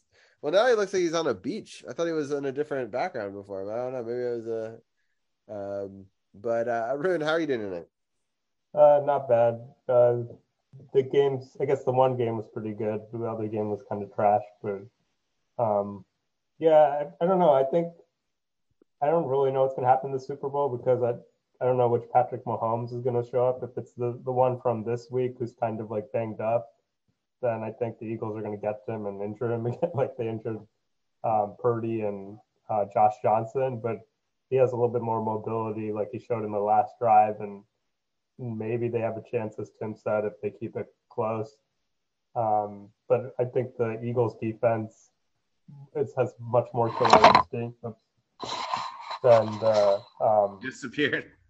Yeah, they had much more killer instinct than the like the Bengals. The Bengals, I feel like they could have hit Mahomes like a couple of times, but they felt kind of bad that he was injured, and then like it kind of backfired at the end when they did hit him on the out of bounds play. They're like, oh, he's running, time to hit him, and he's out of bounds. So the Bengals kind of, I think, I don't want to say choke, but maybe 50%, whatever word that is. Like they didn't really put the Chiefs away when they had the chance, and I think the Eagles are better. I'm kind of concerned about Jalen Hurts. So I got to think about. He didn't really look that sharp against the 49ers. They just ran the ball all over the 49ers. And if you don't have a quarterback, it's going to be tough to win. So I'm kind of interested to see what the Jalen Hurts dynamic is in a big playoff game. Yeah, so I want to get people's thoughts in chat of who they're going to pick in the Super Bowl as well. Fry joined chat and he thinks Philly is going to crush the Chiefs. That's interesting. I think that Philly does have the offensive power to do that potentially, maybe if Philly's defense shows up and kind of like they did against the 49ers. But I don't know. I kind of with the experience factor of Kansas City. I just don't think that can be overlooked. And you think the Chiefs barely overcame the Bengals, but with that being said, I think the Bengals had one of the better defenses that were left in the Final Four, and so I think the fact they got past that defense is huge and a really good test for them. He says Philly has the answer to lay down the power. Interesting. Antog, who do you have in the Super Bowl? Who are you going for, or who do you think is going to win? And I'll post whatever you respond. I bet you Frybread is an Eagles fan. That's why he's picking. They're picking the Eagles. They're from Canada, and so Antog is also picking Philly as well. Interesting. All right. And if anybody else wants to throw down in Twitch chat or on Facebook chat who they're picking, I will also announce that live in just a minute. But I was so. Arun, the end of that Cincinnati game, you don't think that refs gave it to him, right? You're of the mindset that Kansas City did earn that victory? I don't know. There was actually like holding on the play by Kansas City. So they kind of gifted it a little bit, but I also feel like the Bengals should probably have the lead. Like there's like officiating had some role in the game, but I also feel like the Bengals probably should have already been winning at that point. If that makes any sense. And there's also a hold on that special teams returner block in the back by the Chiefs, and they showed like this. Immediately they flashed to like the head coach of the special teams coach, I think, of the Bengals. He's like yelling at the refs, and then you saw the replay, and there's clearly a block in the back. There might have been. I'm not going to rule out there might have been some agenda to get the Chiefs in the Super Bowl, but bad calls happen all the time, and sometimes you just can't control it. And I think there was also a late hit on Burrow like a couple minutes before that. But it felt kind of weird actually if the Bengals were going to make it to the Super Bowl. People are talking about the Eagles' easy path to the Super Bowl, but the Bengals, they played the Ravens without Lamar Jackson. Then last week, I guess Josh Allen was there, but he kind of was pretty terrible in that Bengals game. And then this game, Mahomes like threw a pass that was like a fumble. And so I guess like it wasn't like the Bengals kind of had the opportunity to win this game. And if they're only going to put up 20 points, it's probably they didn't really deserve to win. All right. I actually put a poll up on Twitch to see who's going to win, Eagles or Chiefs. So people can check that out live. It's a 5-minute poll. So my dad thinks the Eagles will win, and then he says maybe. So my dad's got a funny distinguish. He's been in 3 out of the 4 cities of the NFC East. So he's lived in New York, Philadelphia, and Washington. It'll be interesting. I'm still going with Chiefs in my pick, but so far the early returns though are 4 for the Eagles and only myself for the Chiefs. So we'll see if anybody else joins me on that side of the thing. Arun, so you still think you're going to go Eagles? No, I haven't made a prediction. I don't know which way I'm going because I feel like if it was this week, I think Mahomes might actually be healthy enough in 2 weeks. Like, I think he'll be healthier. And then the Andy Reid factor, him coaching against the Eagles, I think it's going to be like a toss-up game, but I might just go with the Chiefs just because of Patrick Mahomes over Jalen Hurts. Yeah. Tim, any final thoughts on the Super Bowl? No, I'll stick with Eagles, but I'm not too confident. Hopefully it'll be a close game. Yeah, I hope that's a good game too. And we already know that Champ is picking Kansas City. But Champ, any final thoughts on the Super Bowl? Yeah, like I said, I feel like the experience that Casey has will be the edge over the Eagles, and it will be a pretty close game. But I feel like the Kansas City knows what to do in these situations, and they'll come out on top. For sure. Yeah, the Kelsey Bowl, Ertz all day. All right, Fry. I mean, what you say makes sense. Well, we'll see. I think they've been one of the best teams in the league all year. I'm curious if having that expertise long term with how many games that Kansas City has played in the last 5-6 years in the playoffs. I just think that can't. Champ was talking about that. I just don't think it can be overlooked. But we'll see.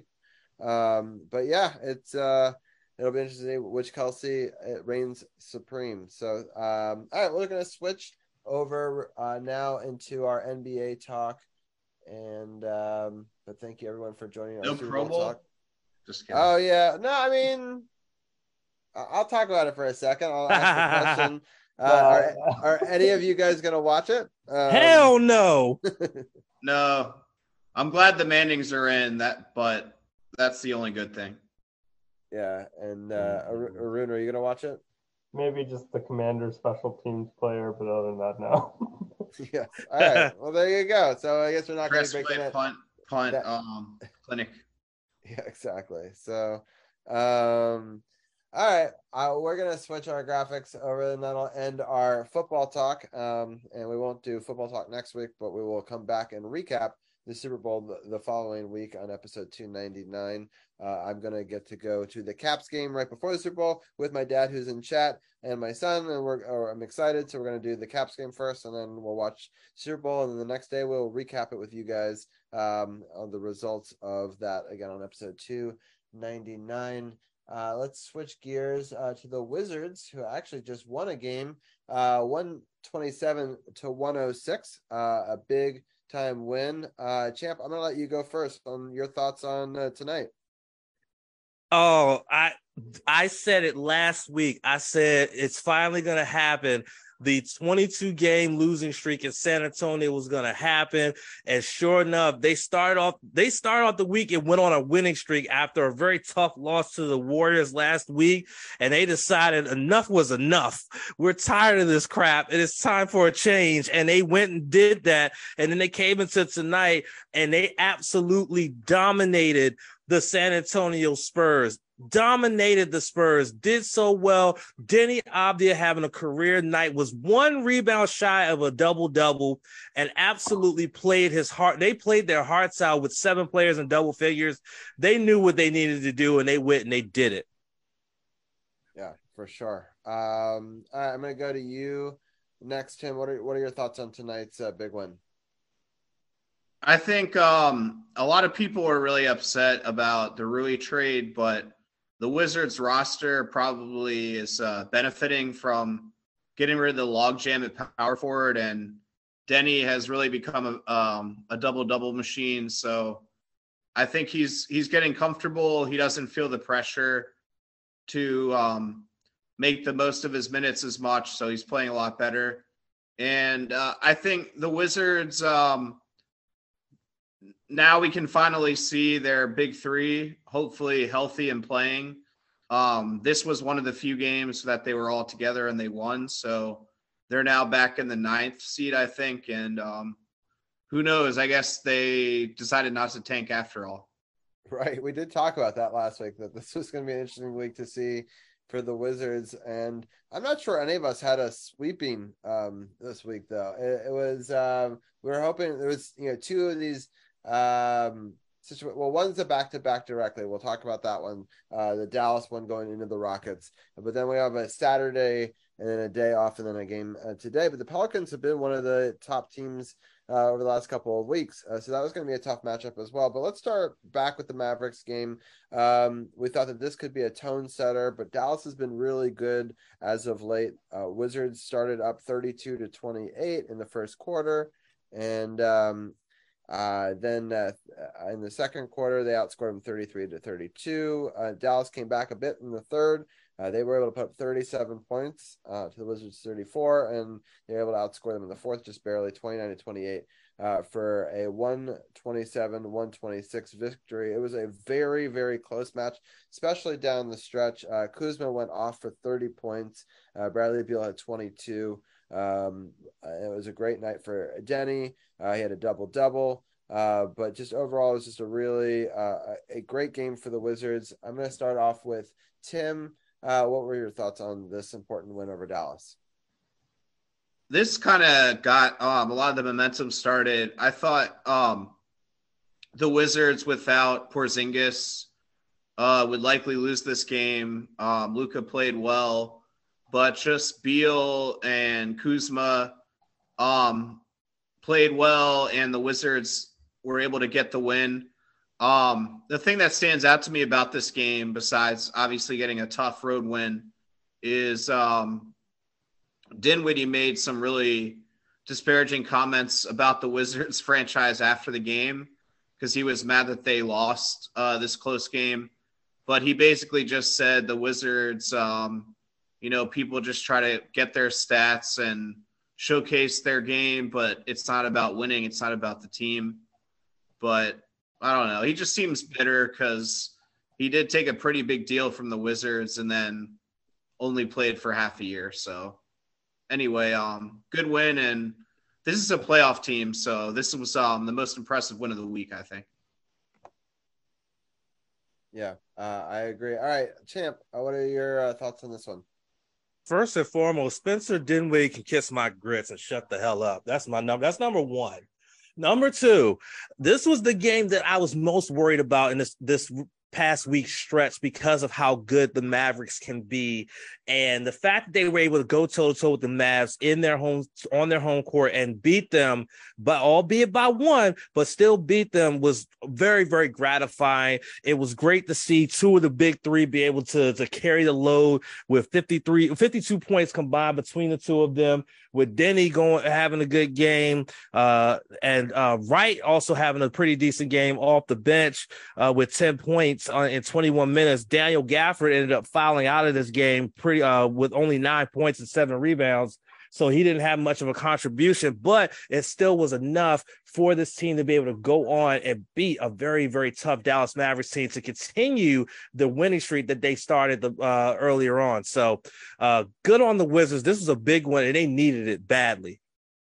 Yeah, for sure. I was really impressed by this victory. It was a great game to watch. I really enjoyed this one a lot, actually.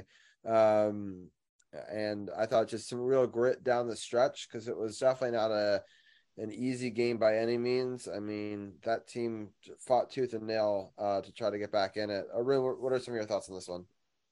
The Wizards just don't lose to Spencer Dinwiddie, apparently, since he's been traded. In 2 of those 3 games, they didn't have Bradley Beal, and in 2 of the 3 games, they didn't have Kristaps Porzingis, who was the guy who was traded. In the last game, Porzingis and Beal didn't play, and this one, Beal played, and he had like a key turnover down the stretch, but he also had a step back 3. Delon Wright with the key steal, though. I think Luka Doncic wanted Dinwiddie to get the ball so he could bury the game winner, but Wright read it all the way. He picked it off and threw the ball up in the air and attempted a half-court shot to let the clock expire. And the Wizards just, I thought this game was more winnable than the Pelicans game just because the Wizards just come out to play against Spencer Dinwiddie. Tim alluded to the comments that he made after the game that the Wizards don't play winning basketball. And then Kuzma tweeted back that Dinwiddie was a clown. He said the Mavericks don't play winning basketball either. And like alluding to the comment he made earlier in the season, it was just Luka Doncic, who's like the only good player on the team right now, especially with Jalen Brunson gone. And Luka had 41 points. There wasn't much the Wizards could really do about it because he just draws a lot of fouls, and no matter what they do. But it was just a good win for the Wizards. And Bertans, he hit a three from like 30 feet, but then I think was pretty quiet from three-point range the rest of the game. Overall, good win, good effort by Beal, Denny, and Kuzma. Yes, I'm happy that people from the True No Spots podcast are finding their way over in chat to Sports on the Hill podcast. So welcome in. I was just so happy overall with this game. I don't know. It was definitely one of my favorite games to watch. This one and the Penguins game for the Capitals. I think were two of my favorite games this week to watch for sure. I was hoping that we would win that game and it would be able to gain momentum into the Rockets game. Houston came out strong in the first quarter, outscored us 30-25, and outscored us 28-18 in the second quarter. But a really big third quarter, holding the Rockets to only 23 and scoring 28 for the Wizards. And then the fourth quarter is really where it all happened. They outscored them 37-22 for a 108-103 victory.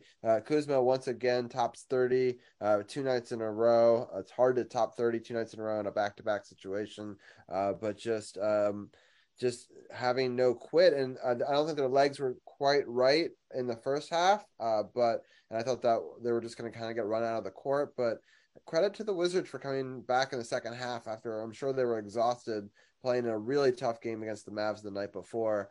We're going to start off with Champ. What are some of your thoughts on this game? I only got one thing to say. Kyle Kuzma was the man that brought this back. That man's 20 of his 33 points were scored in the fourth quarter. And one of the gripes I had about this Wizards team last season and the season before was that third quarter. If the third quarter didn't go their way, they usually lost those games. But this time, third quarter goes their way. They outscored them by 5, and then Kuzma turns it on in the fourth quarter, just going off. I watched this game, and Kuzma just could not be stopped, and he could barely be contained. And that is why the Wizards were able to pull out a victory against a very, very subpar Rockets team. Beal also did his thing with 17 points. Denny once again with a double-double. I mean, clearly Denny Abdi is starting to come into his own down this stretch with back-to-back double-doubles. Kendrick Nunn, the newest acquisition for the Wizards, proven to be a great acquisition, scoring 12 points off the bench. I mean, this was another very satisfying win for this Wizards team to keep this winning streak going and to give them much more momentum going into that game against the Pelicans. What a win. Yeah, just absolutely crazy that he was able to score that much. And I'm just so happy that he's able to turn it on. And it's been interesting to see how this team has responded after this trade. There was kind of a logjam at that position, and I think if we wanted to have some money to sign Kuzma, unfortunately we had to get rid of Rui, and so far they've played pretty well afterwards. I'll go to Tim. Your thoughts on this game? Yeah, this was a bit odd because usually in a back-to-back, what happens is the better team plays well in the first half and then kind of plays a bad second half and loses their legs. But the Wizards did the opposite. And I think part of the reason is they play a pretty deep rotation. And you have players like Kendrick Nunn and Goodwin that maybe they don't play a lot of minutes off the bench, but in important spots, you can trust them to play a lot of big minutes and rest your guys. And I think in the past couple of years, the Wizards probably would have lost a game like this because clearly Beal was off in terms of shooting. He's working himself back in, but to have Kuzma as your secondary scorer, that's great to give you a lift. And like you said, Robbie, with the trade, clearly the Wizards are playing better because they had an extra forward, but they might not be done with trades either way because they still need to figure out what to do with Kuzma and even people like Beal and Morris. So a couple guys could be traded, and they could potentially make trades to improve the team, not just like dump salary for next year. So they're kind of in this weird point, but I feel like they're not done. I feel like there's going to be at least one more trade coming up. Yeah, that'd be interesting. Arun, what are some of your thoughts? Yeah, the Wizards started off slow, coming off a back-to-back, but their record actually improved to 6-3 on back-to-back games. Beal was kind of like, he looked really tired his first game from a back-to-back since coming off the injury, and he's kind of taking it, I think, slowly because he didn't want to re-aggravate the injury.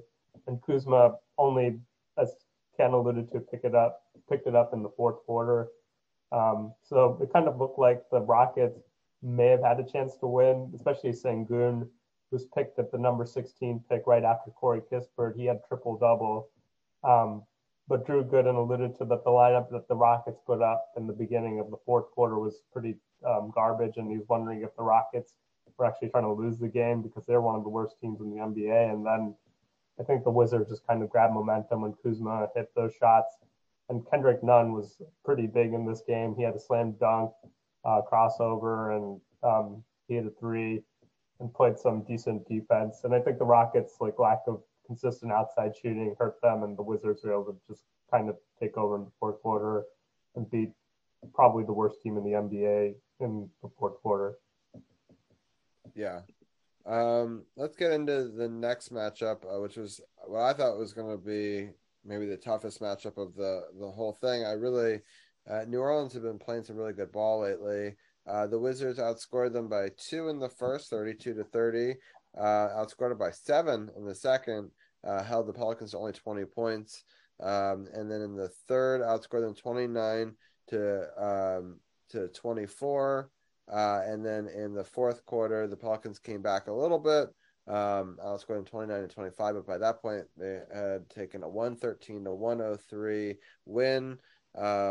And Daniel Gafford had himself a hell of a game in this one. I'm going to go to Champ first. What are your thoughts? Oh, man. I mean, Daniel Gafford, double-double with a season-high 21 points and 12 boards.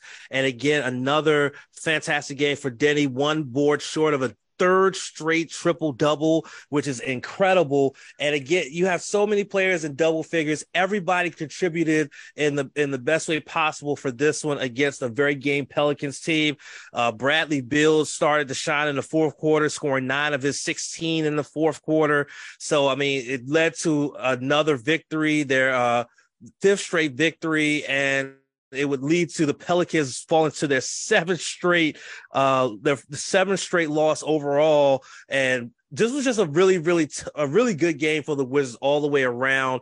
You can see the shooting was close to 50%. 3-point shooting is still very much low, but still was very effective as compared to the Pelicans. They had more free throw attempts than the Pelicans, but missed more than the Pelicans. But that didn't make much of a difference in the scheme of things. They were able to lead most of the game and be able to hold on to it and get that 10-point victory to continue what has been a great run for this team. And I mean, what else can you say? What a great win for the Wizards. And the road trip continues with them winning 4 in a row on the road. This Pelicans team seems very streaky. I hadn't realized that they had lost that many before, but in December they won 5, lost 4, then they won 5, and now they had gone back and forth with some wins and losses. But as you said, they had lost a ton before our game, and I don't think I had realized a lot of them have been pretty close. So it's not like they've been blown out every night, but bad loss to Miami in there, but. it's really interesting to see, the sort of the free fall. And then after our game, they lost really badly to Milwaukee, right? So it's just a rough time for Pelicans fans, I guess. But I was happy to catch them in this moment because earlier in the season, I would have thought this would be an L for sure with how they were playing. But Tim, what are some of your thoughts on this game? The Wizards, I'm not going to say it's lucky, but they definitely benefited because Zion didn't play and Valanciunas got ejected because he flagrant fouled Taj Gibson. And Taj Gibson's great for pissing people off. That's like his superpower. He gets people ejected. He draws technicals.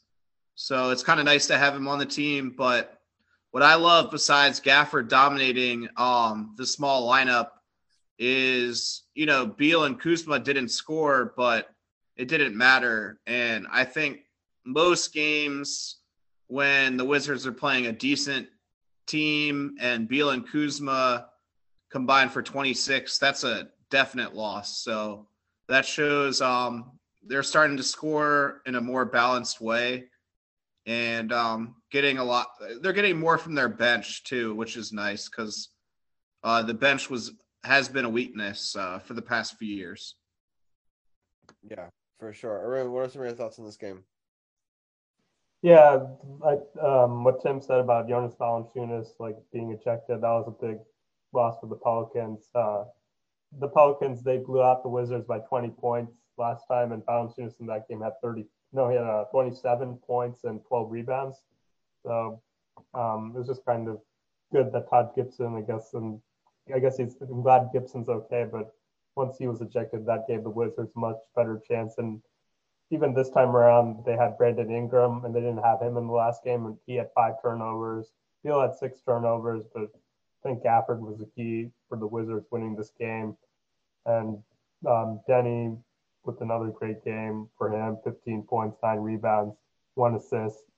Gafford was unanimously, I think, most people's player of the game, and looks like the Pelicans are going in the wrong direction. The Wizards are starting a win streak, so that's good to see.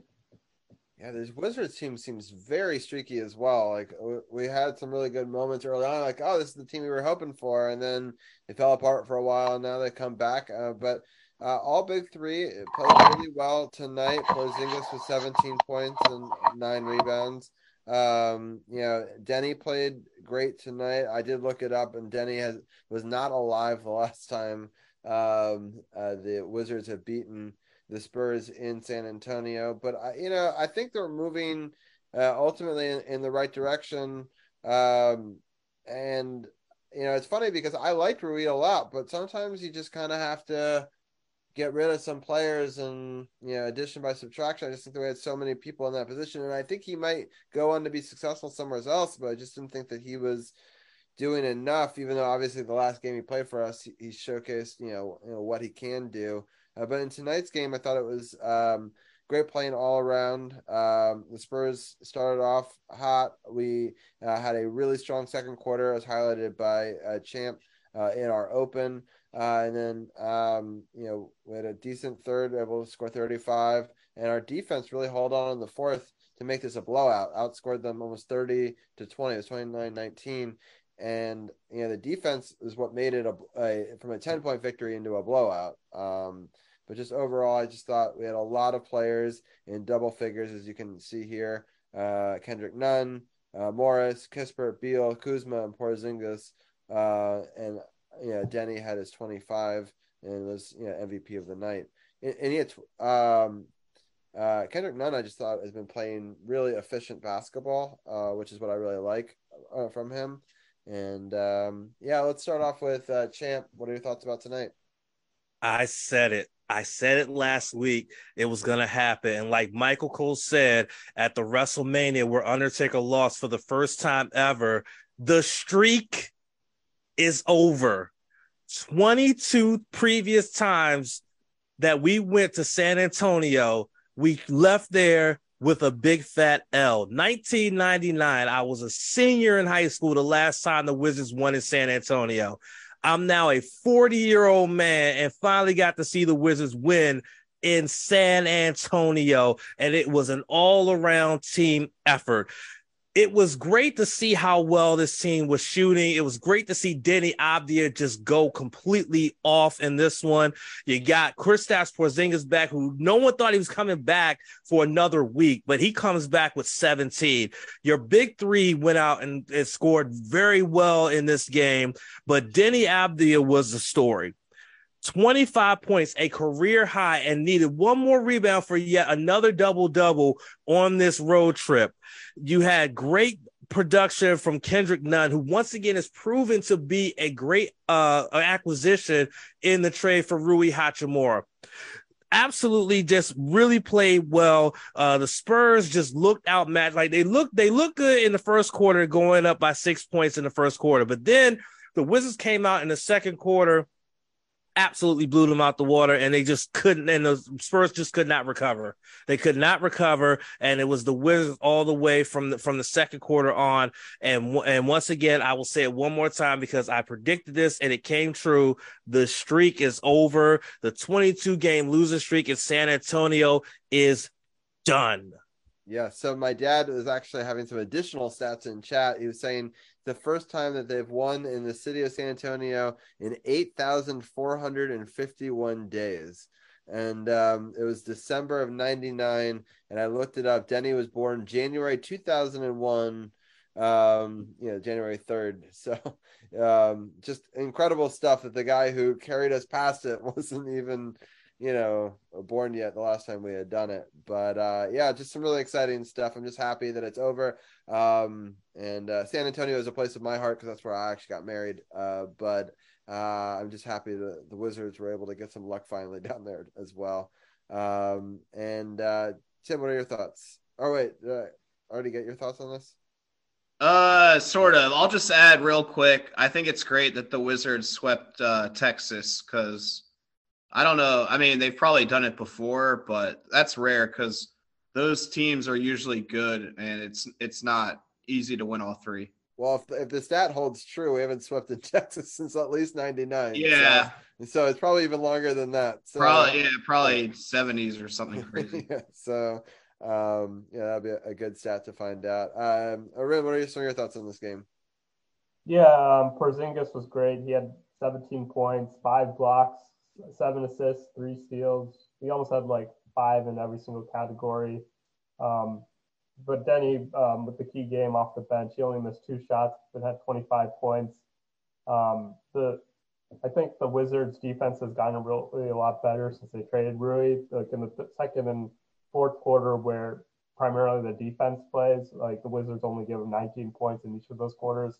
Granted, the Spurs bench might not be that good. Like Stanley Johnson, especially, kind of like didn't really help the Spurs that much in this game, but I think the Wizards, it was good that they actually won the first time since 1999. Juwan Howard, the great Juwan Howard, and I think it was like Austin and who they traded for Ben Wallace, unfortunately. And like David Robinson was also watching the game. Greg Popovich is still the coach of the Spurs from back then. The last time the Spurs lost that game, the Spurs went on to win the championship. So it's pretty funny that not so great Wizards team beat the Spurs, but I don't think this Spurs team is going to win the title. They were pretty bad, and except for their starters, their bench was kind of bad. So they're playing the tank game. They're probably going to try to get Victor Wembanyama, but it looks like the Wizards are not playing the tanking game. And I think the record right now, since Bradley Beal and Wright are in the lineup, they're like 11-2. And one of those losses came when actually Beal got injured in the Milwaukee game. So actually like 11-1. So it's, if the Wizards can stay healthy, maybe they can make a playoff push. But I don't think we'll see that they can actually make a deep playoff run out. They have a lot more to prove to show that. Yeah, it's be interesting to see how this upcoming week goes. Indubitably Brandon is joined us in chat. He's a Twitch music streamer, and he also is a big fan of the Capitals. But he's saying he's too late to share in the pain of Caps talk from this week. That's true. Only one game this upcoming week. That's cool. He's got a Maryland flag emote. Let's take a quick look at the week ahead. We got the Pistons on Wednesday, February 1st at 7. The Trailblazers. That game is in Detroit, and then the Trailblazers come to town on Friday. It's a 7:00 start, and then we've got a back-to-back. This one we have to go up to New Jersey, not New Jersey. I'm sorry, Brooklyn, and at 6:00 start for that one. So it's less than 24 hours later. The schedule does not do us many favors, and then we have a day off, and then back to Washington, and the Cavaliers come to town at 7:00. And we'll be doing a post game of that game, as well as talking about the other 3 games in an abbreviated Wizards talk segment next week. And we're going to kind of condense the whole show down to 90 minutes. But some exciting games, lots of games in a very short period of time, especially the Friday, Saturday, Monday game. But have a couple of days off here. Or a day off after tonight's game, before that Pistons game. But Champ, what are your thoughts on the Pistons and the Trailblazers games coming up? I think that the Pistons and Trailblazers games are winnable games. Both teams are not playing up to the potential that they could, especially the Trailblazers playing in the tough Western Conference. Detroit, I mean, their lone shine star right now is Bojan Bogdanovic, who's averaging over 21 points a game. So that's someone you have to keep an eye on. And then when you look at the Trailblazers, I mean, Dame Dollar is just someone you definitely have to keep a lock on. He's averaging 30 points per game for the Trailblazers. And so those are 2 winnable games, especially with the Trailblazers having to come cross country to DC in order to play this game. So those 2 games are winnable games, in my opinion. Yeah. Tim, those 2 games, what are your thoughts on them? Yeah, I think the Wizards can keep it going. Also, Friday should be a pretty packed house because there's a Ja Rule Rick Ross concert after. So, that's kind of cool. Yeah, there's going to be some extra fans, hopefully. Yeah, I love it when they do that. They do have a Friday night concert series. I've only stayed for a couple times, but it is kind of cool if people want to go check out. It should be a great game between the Trailblazers and the Wizards, and your ticket gets you to see a concert afterwards. So if you've got some time and want to do a late night on a Friday night, that is kind of cool. I hope that that brings in some, and it has brought in some hype in the past on Friday games. Arun, I think you and I went to a Friday game that we had a concert earlier this year. Yeah, some people from Blackstreet, I think. Well, yeah. we didn't stay people didn't stay, but it still brought some hype, I think. Yeah, lots of Miami fans, I guess, showed up for that, and maybe they wanted to party afterwards. Right. But, it's definitely a fun time. I think the Ja Rule concert could be interesting. Yeah, sounds good. What are your thoughts on these 2 matchups? Detroit, the Wizards, I think they should win, but you never know. Like, it's kind of like the Wizards just can't expect to win, but it's a game they should win. And then the Trailblazers, Dame Lillard is on fire. He had 60 points last week. The Wizards I think they have a little bit more depth than the Blazers, but they definitely have some key scorers. And I think the first game back at home, the Wizards should be favored. And the Blazers are kind of playing better. They're beating the Hawks right now, but I think the Wizards' first game back from a long road trip, I think the Wizards should be favored. Yeah. All right, let's get into this Nets game next. It's always tough to have these double headers or these back-to-back games where they have to travel in less than 24 hours to prepare for it. So it should be a relatively difficult, just because they've been back-to-back. But the Nets have kind of been up and down recently in some of these recent games. They were able to beat the Lakers tonight, and they were able to beat the Knicks, but they lost to the Pistons, who we thought that they should beat, right? And then they also lost to the 76ers last week. But we'll start off with Tim. What are your thoughts about having to play less than 24 hours later? This is going to be tough because it's the back-to-back on the road, and the Nets have played the Wizards pretty well this year. So I think this is probably the toughest game of the week. I think Durant's still out, so he might not play. That will help the Wizards, but I would probably pick the Nets in this game. Yeah. Champ, what are your thoughts on this back-to-back? So a quick correction, like the Trailblazers will actually already be close to the Eastern Standard Time because they're playing Memphis 2 days prior. So they're not going to be coming cross country, but it still is a winnable game. But I look at this matchup with the Nets, and this is going to be one that I don't think is very much winnable because of the fact they're coming off a back-to-back. Please, guys, don't go and watch Ja Rule and Ricky Rose perform. Just get out of town, get ready to go travel to Brooklyn and go handle your business. But I think this is going to be a tough one to play. Brooklyn is playing very well. They're currently fourth in the Eastern Conference. Kyrie Irving's playing well, no matter how controversial he is. The man gets it done on the court. And I mean, it's going to be a tough one. I don't see a win here, but I will be pleasantly surprised if they did pull out a W coming off a back-to-back after the Trailblazers game and then having to travel to Brooklyn. Yeah. So I was looking up ahead. They're going to start to do some bobblehead nights to try to generate more interest in Wizards games coming up. It might. They look pretty good. I know that the Saturday, February 11th game coming up is going to be the first one for that against the Pacers. But we'll preview that one next week. But I think this is going to be a really tough turnaround for the Wizards. Arun, any thoughts on the Nets? Yeah, I think they're kind of beatable without Durant because they have beaten a couple of teams like the Knicks and the Lakers, but they also lost to the Pistons recently. And also the Wizards on back-to-back are 6-3. I think the Wizards might want to play. They did play the Nets tougher last time. They almost won, and Kevin Durant was healthy. If Durant's playing, I think this is a loss. But if Durant isn't playing, they have a good chance of a win. Yeah. So Durant didn't play tonight, but they were able to crush the Lakers. Is that right?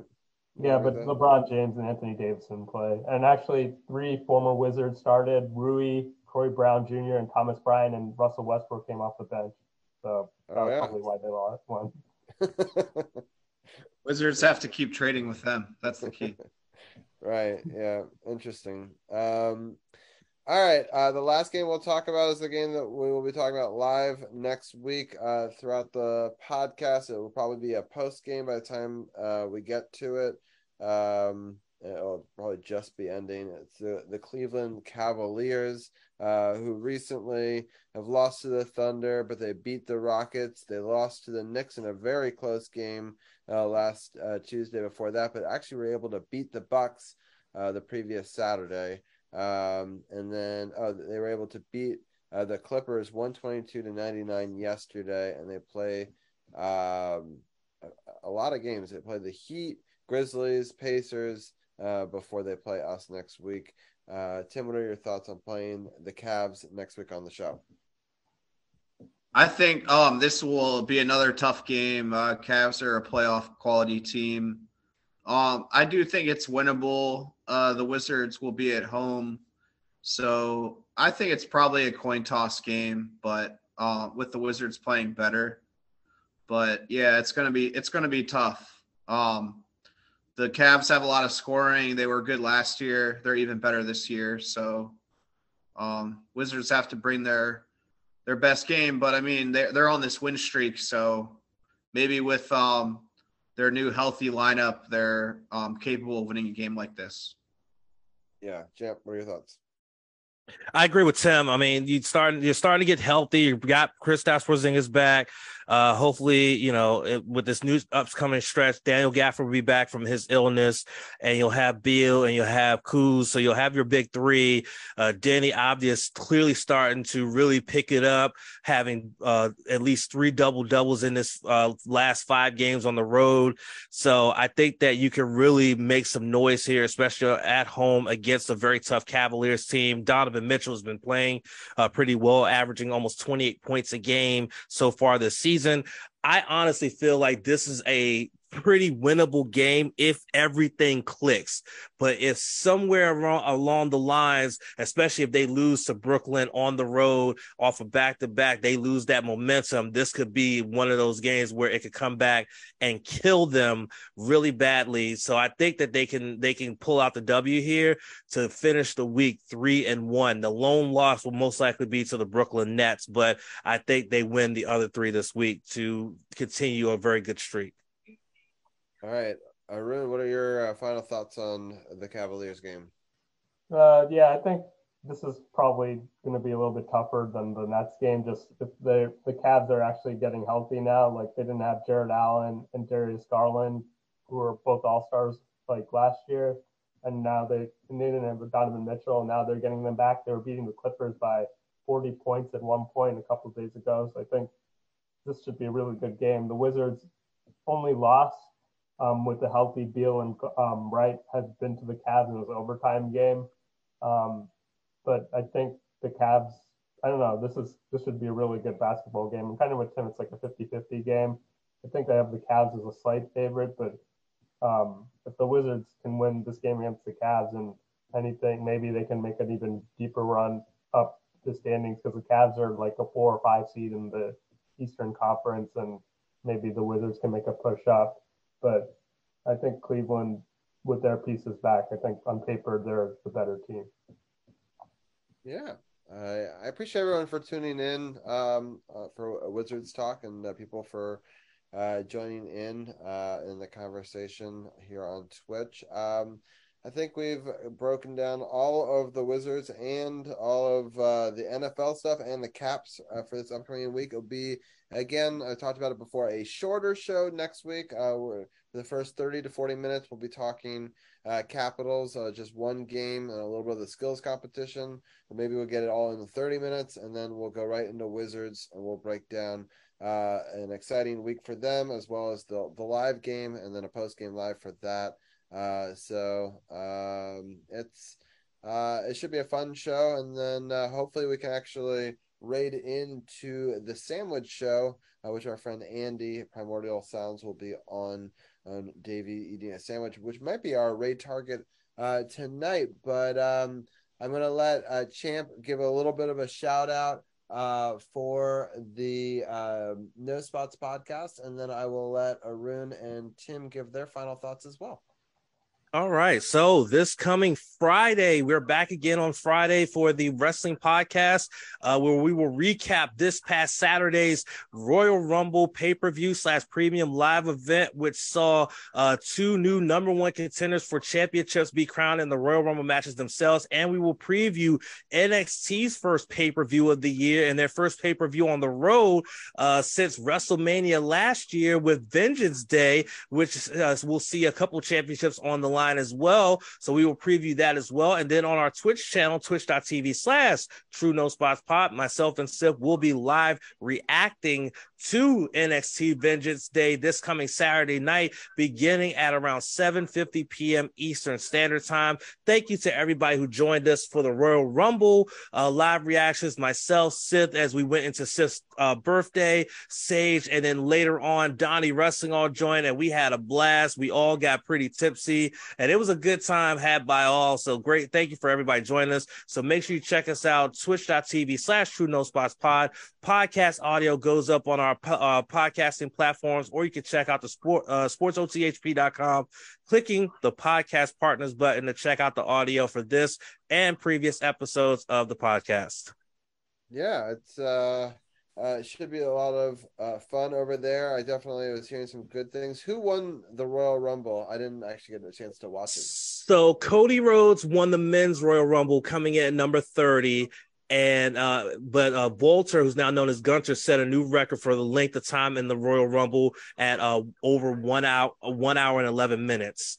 And Rhea Ripley became the first woman to go wire to wire at number 1 and win for the women. And she already made her choice tonight on Raw. If you haven't watched Raw, sorry for the spoiler, but she's already made her choice. She's going after Charlotte Flair in the SmackDown Women's Championship. Cody's automatically going after Roman Reigns because he holds both the WWE and Universal Championships. So that's already set for WrestleMania as well. So, but those are the 2 winners of the Royal Rumble, and it was a fun show to watch. That's awesome. Well, great. Well, I hope people go check out Champ is a great mod over here, and if you're into wrestling, you should definitely check out the No Sweats podcast. I put the link in the Twitch chat. I'm gonna let Arun give his final thoughts on anything he wants to talk about right now. Yeah, shout out to, I guess, Carson Wentz backups. Now Hurts joins Nick Foles as being the two backups that made it to the Super Bowl. And Heineke, I guess, is the only quarterback so far that's been Jalen Hurts in so far this season. So shout out to another Carson Wentz backup. Nice. All right. Well, Arun, thank you so much for joining us tonight, as always. And we'll talk to you maybe next week for our Wizards talk. Sure. Thanks for having me on. All right, Tim, any final thoughts before we let you go? No, I'm just happy that we had a great show tonight. It was a lot of fun. And I think I'll see you guys next week.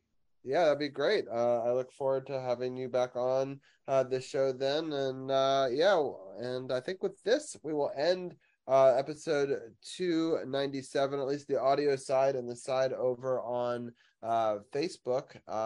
And thank you everyone for tuning in. Again, it's DC Sports Without the Politics, Sports on the Hill podcast. No que sayonara.